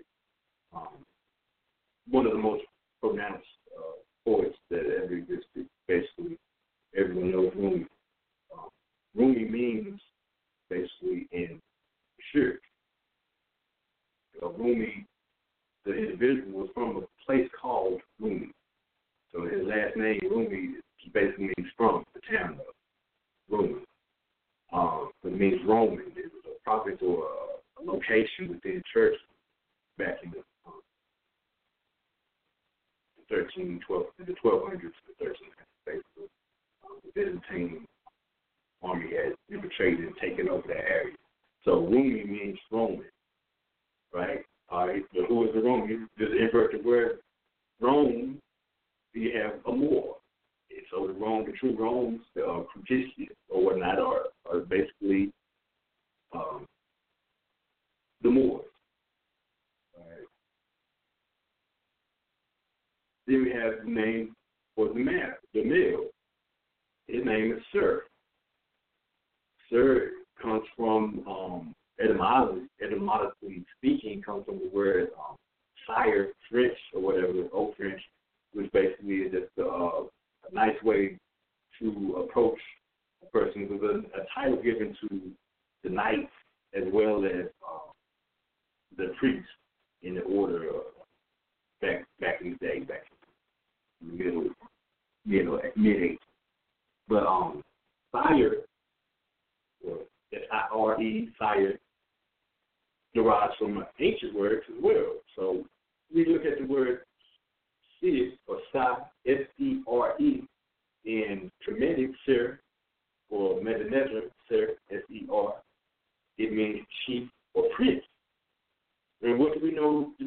be involved with or attempting to be involved with, or, as far as the title of recognition within the Moorish Science Temple of America, or the Moorish Holy Science Temple. Basically, you know what I'm saying? Moors we go by chiefs, grand chiefs, chief, grand chief, whatnot. But basically, Sid means, or SER means chief of prince. Which we look at the word SIR again, like we was talking about Syria. Syria is a Latin derivation of the word series. So series, again, is Sir, SIR. So we go right back to subject or series, which again is in relation to basically it corresponds to September 8th and September 11th, or the new year, which would be September 11th. You know what I'm saying? And then September 8th, where Blueprint 3 came out, that is around that time of the year where what's called the Assumption Day of Aset, or Mary, or Mara, meaning again the Great Sea. Also, it is where the word marrow is derived from. And marrow is a fluid substance again that is basically where the stem cells dwell, but then the stem cells undifferentiate, or undifferentiated energy matter differentiates into this whole of what we call the body. All right. So the names, Sir and Rumi. The date of the birth is June 18th, 18, 19, 20, 21. 4 days after the 18th is summer solstice. Right. 16 days prior or after is, of course, July 4th, 16/7. Gemini.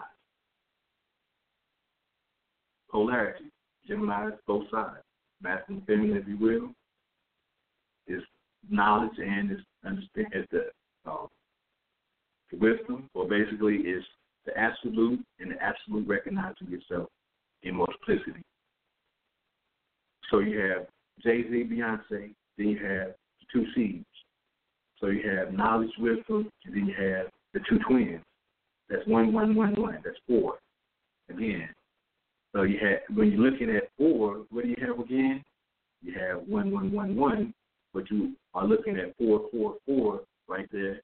But 4, 4, 4, 4 equals out to 1 plus 2 plus 3 plus 4. 1 plus 2 plus 3 plus 4 is 1 plus 2 is 3, and 3 plus 4 is 7. So you have 3 plus 7 is 1. So you got 3 4s that all equal out to 1. So you have 1, 1, 1, which is, again, if you flip it on the side, the trigram for heaven, 4, 4, 4. Right? I'm looking at what Jay-Z is saying. Even if he wasn't physically saying it like he really sat down, we don't, when we communicate with God, basically, or vibrate with that frequency of mass, it comes by way of cosmic and solaric information, or it's galactical information as well, coming through portals of overtones that are non-existent to us physically by way of our observing with physical eyes, physical ears, physical smell, physical touch, and all that. It comes by way of certain apparatuses that we use less of. You know what I'm saying? Like the pineal gland. But when we put that pineal gland online properly and we use it properly and obtain information, it is received directly from the source pool. All right. So when he was getting information straight from the source pool. I don't know if he sat down with, some Illuminati heads or some shit and they struck a deal, whatever.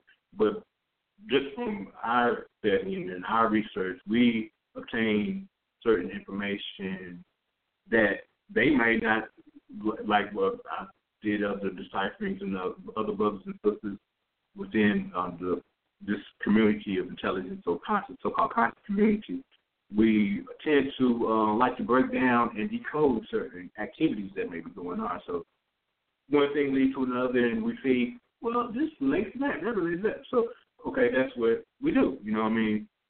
All right, so everyone may not see it the same way as I'm related to it.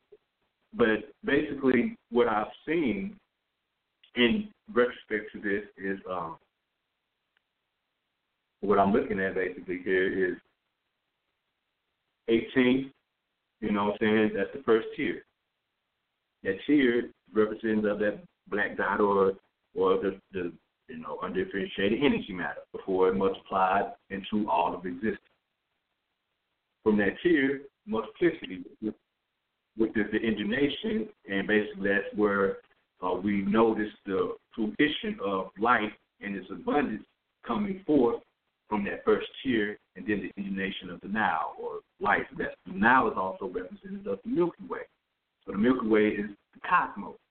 So when the cosmos goes through the indignation period, certain life is flowing off of or out of the cosmos into different realms of existence, some places of alternate parallel dimensions, if you will. You know, so 11114, right? That's man, woman, and the two twins, man, woman.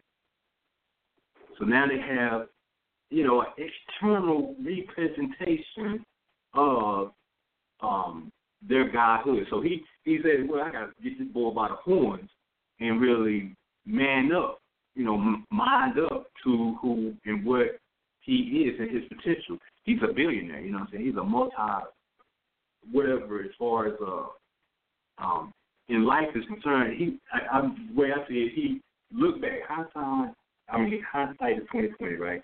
He's like, look, man, I've done all. He's probably looking right now. I've done this, I've done that. From every level of, just from me looking, from every level of this being's life, he has personified in certain aspects of what it is to be God-body. You know what I'm saying? From a street level, from a financial level, from a family level, he is personifying what it is to take care of his foundation from a king's format. You know what I'm saying? From the structure of being the sole controller of his destiny, basically, of his heaven, creating his heaven. You know what I mean? So that 444, with its three members, equaling 3, is talking about how he has materialized his physical reality from his mind, from his heaven. You know what I'm saying? That you know what I'm saying, the blueprint. You know what I mean? So that blueprint, what his blueprint, or the blueprint of all of us, not just Jay-Z in particular, our blueprint should be a blueprint of building the foundation to heaven, or from heaven's perspective. And then from that, on the base, our base being in heaven, or our truth, our innate abilities, our right to be who we are naturally, from the bottom up, as it grows, it builds into or materializes into the 4, which would in turn be the materialization of life or whatever, from the perspective of carbon, if you will, you know what I'm saying? But that heartbeat is now going through and pulsating through all of in this case, the manifestations that have taken place. So that's 4, talking about the matrix, or the 4 angles, the 4 corners, the 4 seasons. Different ways to analyze or be analytical on what 4 and its participation with nature. All right, but we're coming right now with it in this perspective also.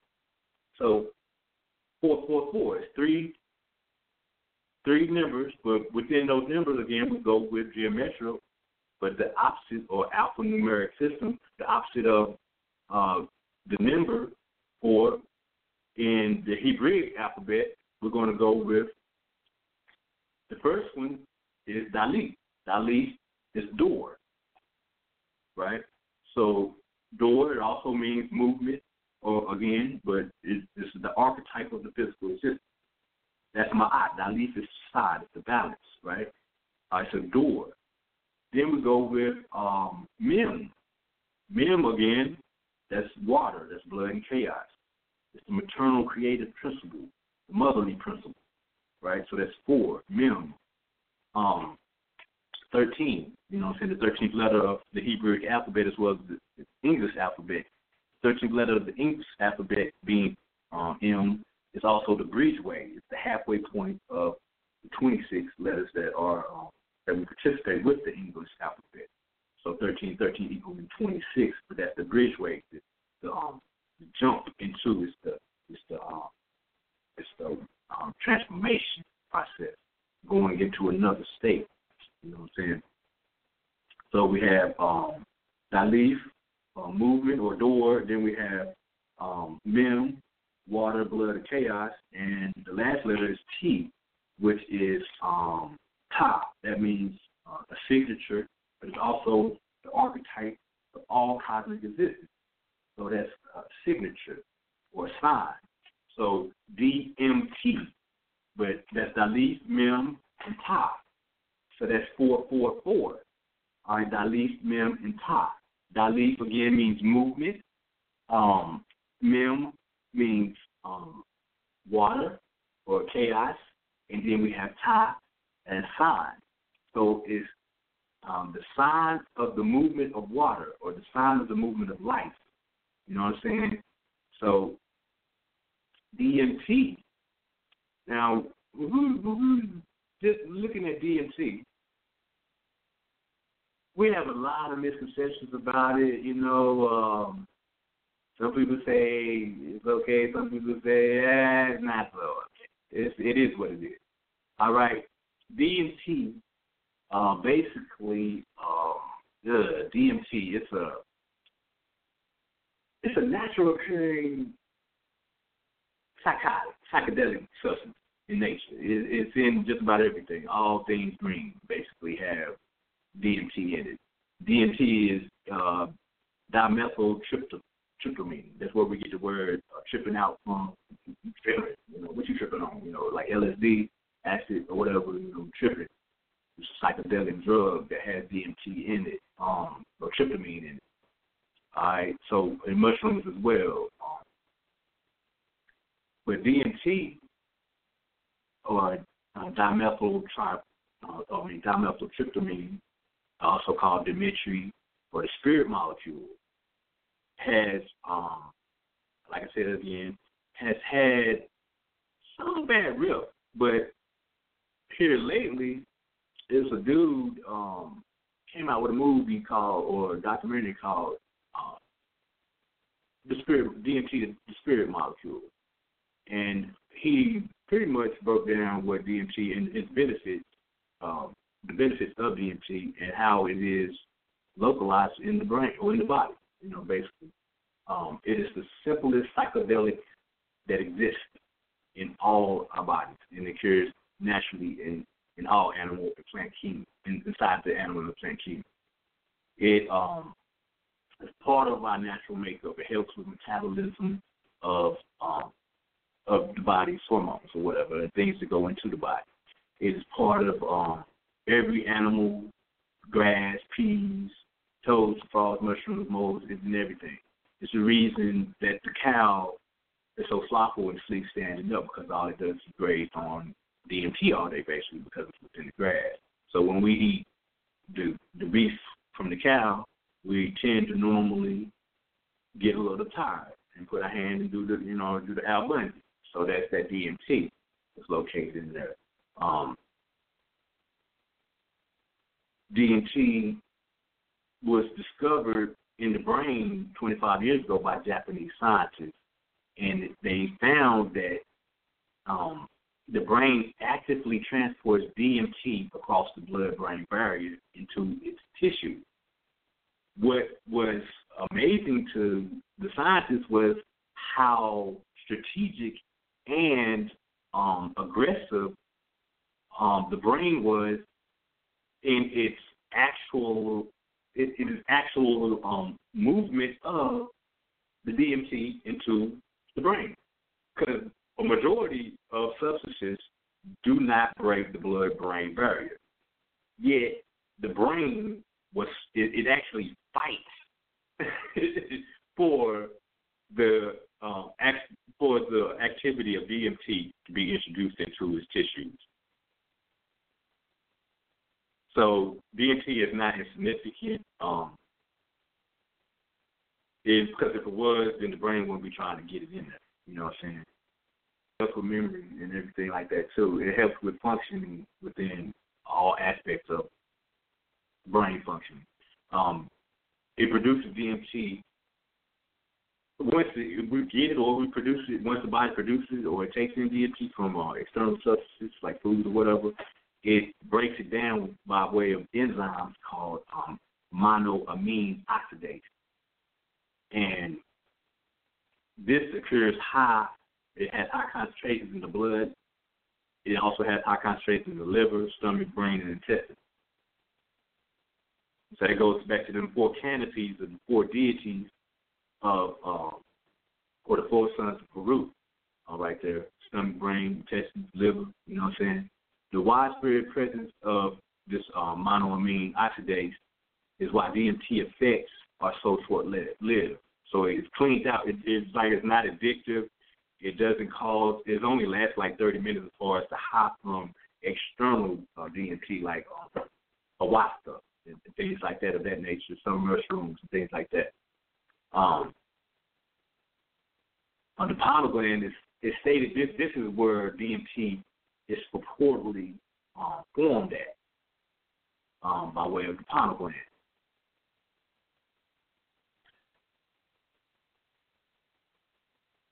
The pineal gland is also called the third eye in certain other animals like lizards, and it was developed on the lens of the cornea and the retina of the and then within, like even within us, it's formed with in the fetal mouth or in the endoderm. So inside of the endoderm, mesoderm is where the endoderm forms the neural crest, and the neural crest has basically the spine attached to it. The neural crest also will have the brain attached to it, whereas that will be the pineal gland will be located within it. So, but also when we're speaking on the pineal gland becomes visible in developed fetus at 49 days. So 49 days also represents within the Book of the Dead or the Bardo, the Tibetan Book of the Dead. The Bardo teaches that it takes 49 days for the soul to reincarnate into or to incarnate back into a physical being. So the 49 days is also corresponds to how long it takes to initialize the conclusion is a male or female gender within the birthing process or conception. So 49 also is in retrospect to a jubilee. A jubilee occurs every 50 years within certain religious factions. But a jubilee represents 49 days or 49 years of a certain type of mode, right? So it's 7 times 7 on those Sabbaths. So a 49 is a Shemitah. It's a great Sabbath, or, you know what I'm saying, if I'm not mistaken. But the Sabbath, the ordinary Sabbath is 7 days. Then we have 7, well, as far as Kabbalistic, I don't say we, but Kabbalistically, they have a 7-year Sabbath. Then they have a 49-year Sabbath. So we're going through the Great Jubilee as of this year, 2017. We're going in the Shemitah is like right around autumnal equinox. Again, equinox day and night, so it's a balancing at that moment as well. But so DMT is also called a spirit gene or spirit molecule. They say that if a person takes DMT or whatever, what happens is the sense of reality becomes more of a meditative, mindful type of participation, where they now see the fluid-like interpretation of what we would call physical or matter. They see that it is no longer matter in that breakthrough moment when they go through those doors, those portals. All right, so D, again, means doorway. M is the blood or water. So basically chaos, that could be the energy. And Chi is the sign. So the energy, sign of the energy going through the door or the portal, the womb. The energy is the black dot or whatever, you know what I'm saying? But that's that teardrop, the 18th, July 18th, the teardrop that goes into the door. That's the 4. That's the Dalit that comes into the physical reality. That's the primordial cell. That's the first cell that goes from 1 to 2, 4 to 8, then to 16, and on and on and on. So 76 trillion.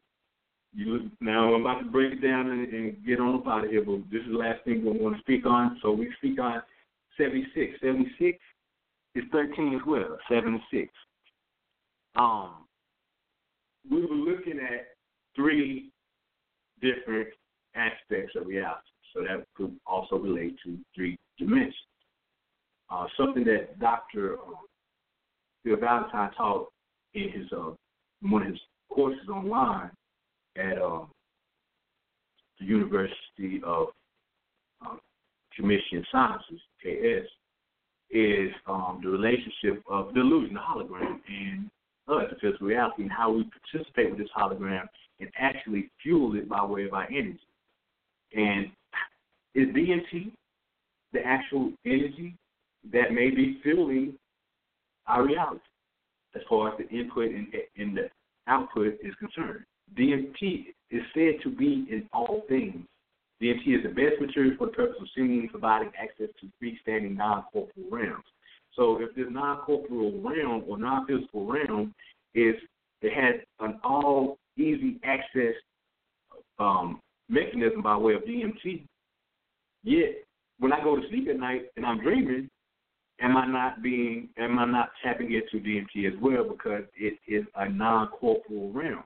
Although I'm taking, again, physical ideologies or physical pictures that may be participating with this physical reality, it is not necessarily that reality. But we're there, you know what I'm saying? So we mediate between those 2 realms. But if DMT is the best material to access that non-corporeal realm, if we're meditating, then we are accessing that non-corporeal realm. If we are deep breathing or being aware of our internal reality, then we're accessing that non-corporeal realm. Doing certain activities within the perspective of alchemy is accessing that non-corporeal realm. All right, so the merging of left and right, or the merging of the 2 opposites, the absolute reality recognizing itself, those 2 opposites, the absolute and the recognition of the absolute, and then the reconciliation or the understanding of the absolute coming into an agreement of unity and formalizing material reality or manifesting. All right, so that 444 goes into 3 again, but that's that 444 is talking about a 12-3, but DMT could very well be what is keeping all things in this reality together as well, kind of unseen and seen perspective. But DMT, if that is the case, would also be that black dot, or basically melanin, or internal, external melanin, dark energy, dark matter, basically, and how dark energy, which is the advancement of of space-time, basically. It's the movement of space-time. And then dark matter, which is the formalization or the slowing down of space-time into the physical substance that we're seeing as the movement. Then we have, that 5 to 10% of reality that we have physically, as far as like comets, meteors, suns, everything else in the galaxy that's physical, that is seen like that. But could that be the thread? You know what I'm saying? Is DMT that one of those unknown, unseen aspects of the source pool that could possibly be, that spirit molecule? It's in everything and it's part of everything. But it's basically, again, something that we cannot really put a finger on because it is basically the finger. I mean, how is the fingertip going to touch the fingertip of its own self? It has to use another finger to do it, so that it won't be that same interpretation, basically. All right, but going back to that 6 and 7 equals 13, and what Dr. Valentine was speaking on.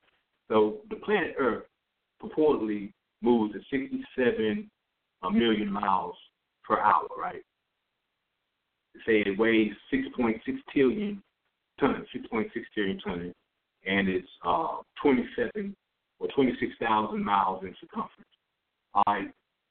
So what I'm going to get at is DMT for one, but how this is all hallucination or hologram.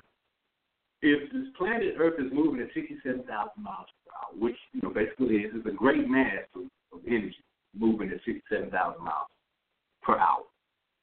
Imagine, if you will, a car going at 67,000 miles per hour.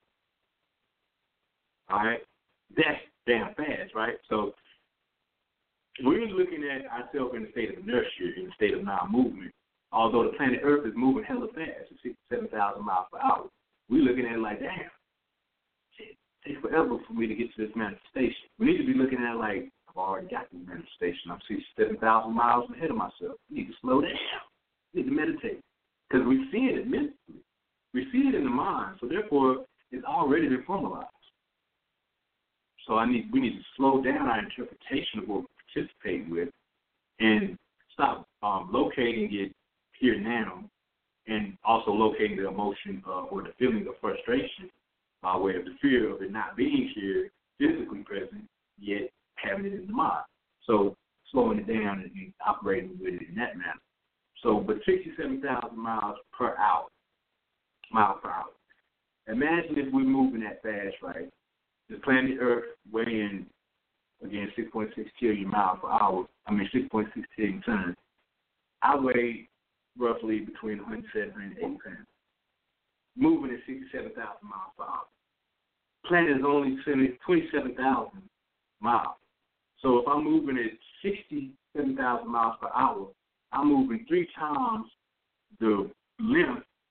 I'm moving 3 times the rate of the length of the planet Earth. So that means I'm moving 3 times faster than what, if I'm here, right here in North Carolina, and I move from here within a split of a second at 60,000 miles per hour,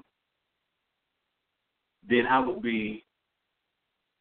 would have made 3 trips around the planet Earth back here within a second or whatever, right? So that's 67,000 miles per hour, so 24 hours, 67,000 miles per hour. I ain't going to do the math on that, but basically 3 times that 27 would give us close to 67, you know what I'm saying? Roughly 6, 7 is 21.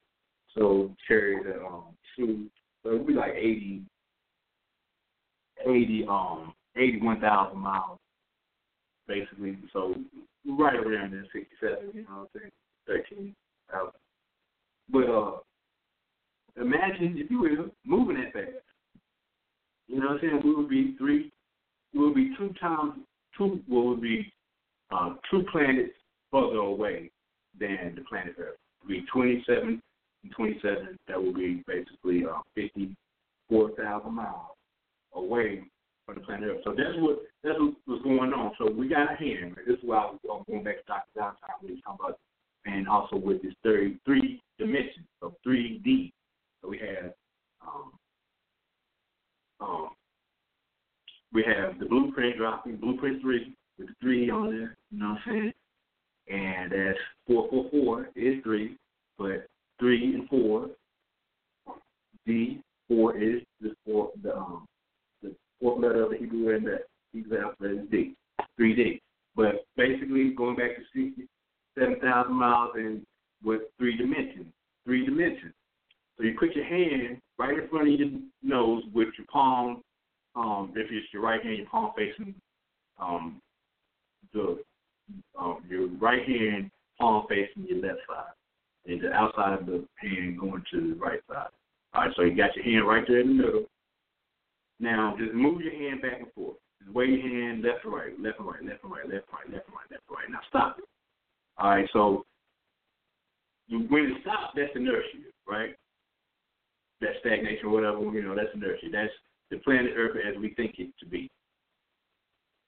You know what I'm saying? But when we start to move it back and forth, back and forth, back and forth, back and forth, back and forth, back and forth, back and forth, back and forth, back and forth, that creates 2 dimensions outside of that 1 dimension. Going left and right with the hand. So where's the true dimension at? Which one of these is the 3rd dimension? Is it the inert or is it the one to the left or right? Right? You know what I'm saying? So that's the question you have to answer for yourself. You know what I mean? It's all an illusion. It's a hologram. So basically, this inert 67,000 mile moving per hour planet is not really inert. It's on the vibration of mass. All right, it's moving within circumference of reality of the galaxy. All right, but that 67,000, 67 equals 13. 13 equals 4 again. I just had a little fun with it.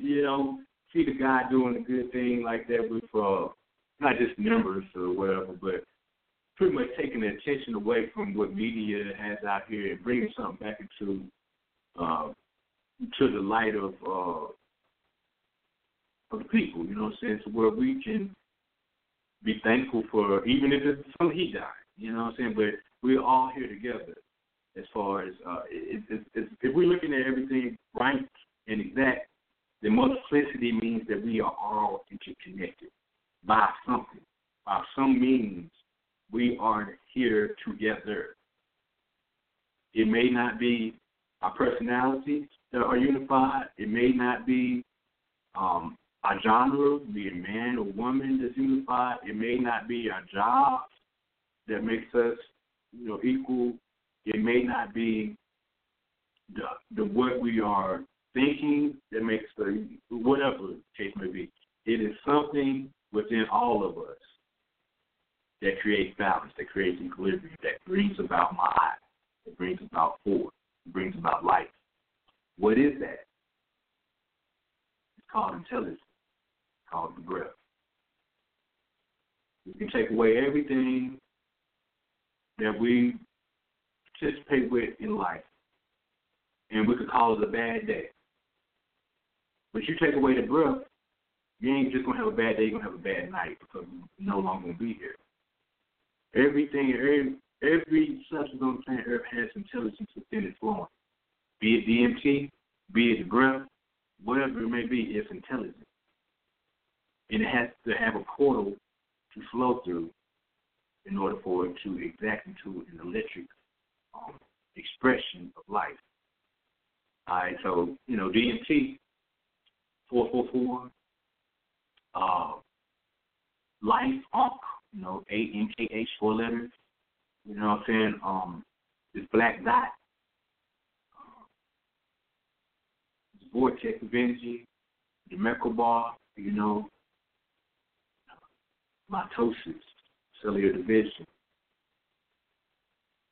heterogamios. These all are interrelated or interconnecting pieces or titles that all relate to one, or that source pool where all things do exist together as or whatnot. You know what I'm saying? So in that separation, we did forget or something like that. It looks like, you know, we're in like with 444 and also with the number 13, there is a process of forgetfulness. So he, as far as like with Jay-Z and within his life or what he's been participating with here in the past few years and coming into this last album, he is gathering, you know, Gimel, 3, his consciousness, Lamont, or his information, wisdom, what he has been taught, and he bonded that together, and now he is going out by way of the Spirit of God, or the intelligence, and he's bringing that information, sharing that information to the masses in the way that he participated with or the way he wished to deliver it. You know, so everybody has their own little task and their own way of doing things. You know, can't knock somebody else because that's the way they doing it. Let them do it the way they do it. You do it the way you do it. I'm going to do it the way I'm going to do it. And then at the end of the day, we all get our job done, our whatever our personal job is.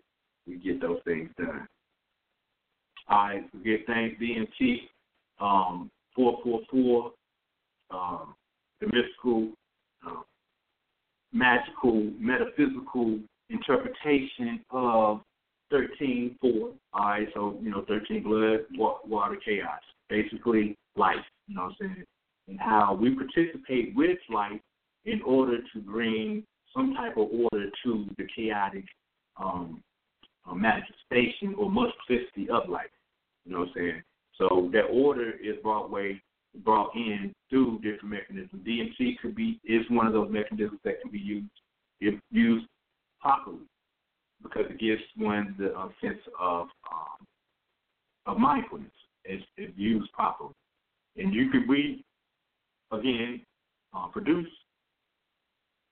DMT by way of our pineal gland. So get into those deep meditative states, renunciation, where we renounce certain things, will bring about the energy within again, because like fasting, the brother Brother Jamal did the fasting, metaphysics on fasting and spiritual warfare a couple of weeks ago. I just posted it on YouTube last night. But renouncing food or whatnot gives the body the chance to purify. But when the body doesn't have anything to do, when the organs, like the intestines, they ain't got to break down food. Spleen, they got to try to assimilate the nutrients out of the food properties or whatever. The pancreas ain't got to break down the sugars and all that. The liver ain't got to store nothing and all that. None of these things take place. Then guess what? It still has energy to manipulate or move, to alter, but it's not that energy. It's not the energy from the physical substance.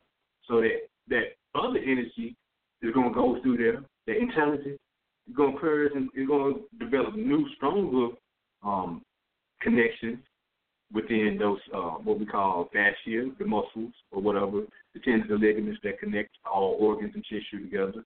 But it's also going to connect a stronger unification between what's external to that fascia, whether it's building the fascia on the external by way of the breath or the intelligent pathway that's coming into our portal or into the body. Remember, ba and D means contribute, ba means to the divine soul.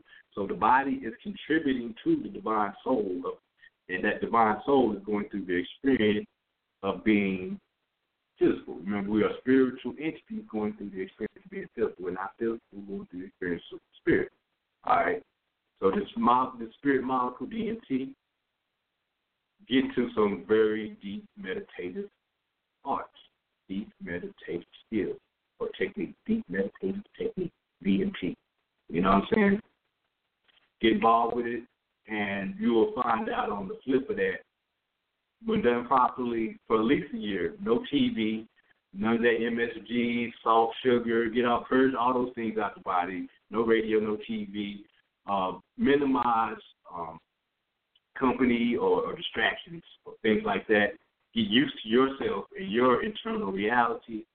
Bring in the energy, you know what I'm saying, within that cycle, and see that 1 develop into 2 and the 4 into 8, you know what I'm saying?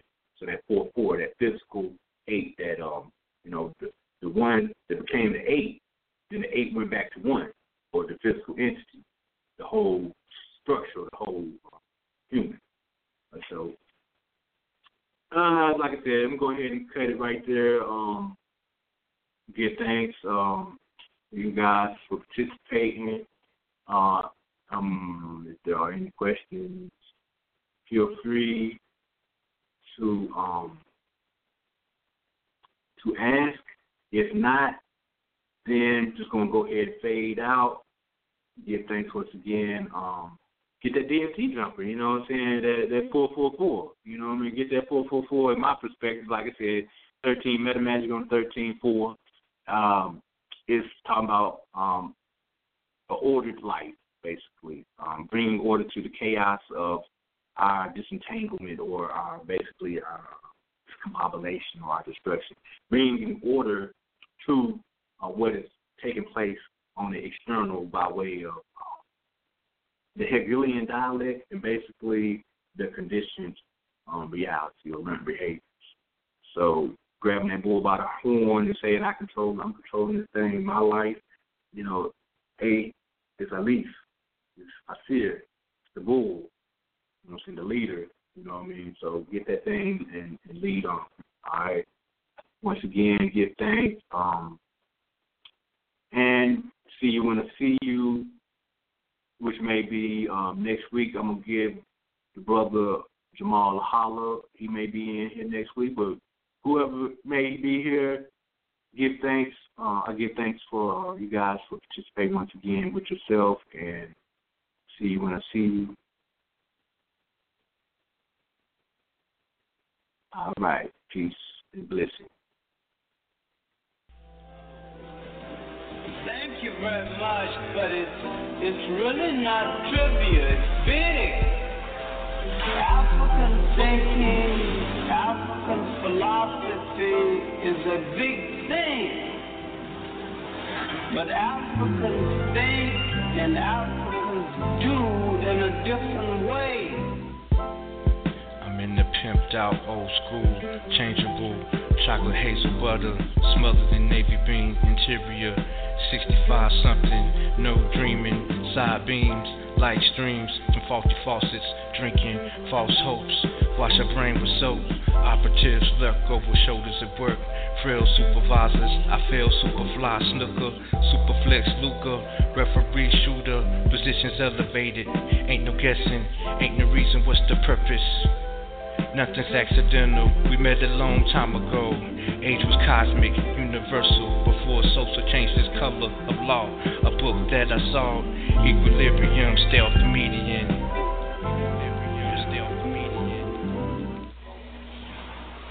That is why you are trapped in this society. They live in a we society, and Europeans live in a me society. It's a different kind of concept.